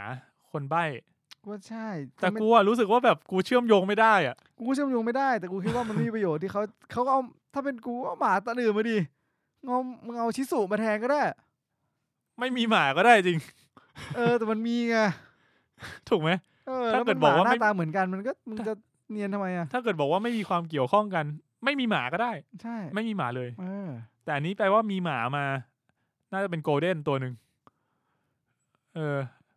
แปลว่ามันก็อาจจะมีความเกี่ยวข้องกันระหว่าง ตัวพระเอกตัวนักแสดงใบ้คนนั้น แล้วก็ตัวนางเอกของเรานะฮะก็ทิ้งไว้ให้เราได้คาดเดาตอนจบกันแล้วกันนะครับสำหรับแฟนๆที่เคยอ่านหนังสือนะครับของมุราคามิมาเคยอ่านเรื่องนี้มาเรื่องสั้นเรื่องนี้มานะก็ถ้าได้ดูหนังแล้วเนี่ยก็ลองมาคุยกันได้ว่าชอบไม่ชอบมันเป็นยังไงเทียบกับตัวหนังตัวหนังสือมันต่างกันเยอะไหมไม่มีอะไรก็อยากให้บอกเลยนะจริงๆอยากรู้เรื่องเยอะมากเลยจริงๆตรงนี้เขาว่าน่าจะหมายถึงอันนี้หรือเปล่าส่วนนี้เขาเลยมาวิเคราะห์เลยเป็นคลาสเรียนวิเคราะห์ใช่น่าจะมีอีกหลายบจุดทความจากภาพยนตร์เรื่อง Drive My Car ใช่เพราะอย่างช่วงกลางเรื่องเนี้ยที่เราแบบสคิปไปอ่ะก็คือจำไม่ได้จริงๆก็ด้วยคือ เรียกว่าไงดีวะมันไม่ได้มีอะไรที่มันเข้มข้นมากมันเหมือนเป็นช่วงปูเรื่องปูตัวละครอ่ะให้เราได้รู้จักกับตัวละครแต่ละตัวมากขึ้นคือถึงแม้ว่าอย่างตัวละครแต่ละตัวผมว่าเขาทำออกมาได้ดีนะแม้ว่าอย่างตัวไอ้ทาคาซึกิเนี่ยที่ตอนแรกเรารู้สึกว่ากูเกลียดขี้หน้าตัวเนี้ยเหมือนพระเอกเลยจริงแต่เมื่อถึงตอนจบของเขาอะนะวันที่เขาโดนตำรวจหิ้วออกไปมันก็มีความรู้สึกเห็นใจอยู่บ้างนิดนึงนะนิดนึงนิดนึงแหละว่าเขาก็อาจจะทำตัวอย่างเขาบอกไงเขาก็แค่เป็นคนที่เขาจริงใจกับตัวเองก็จริงอยากต่อยก็ต่อยอยากกระทืบก็กระทืบอยากแทงก็แทงอีซี่ว่าบางทีมึงก็ไม่ต้องจริงใจมากก็ได้ ถ้าโลกมันจะขนาดนี้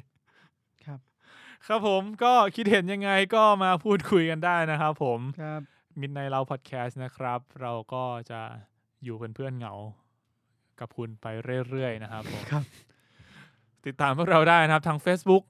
Room 508 Podcast นะครับหรือว่า Facebook Midnight Lounge Podcast นะครับผมหรือว่า Twitter @MNLPodcast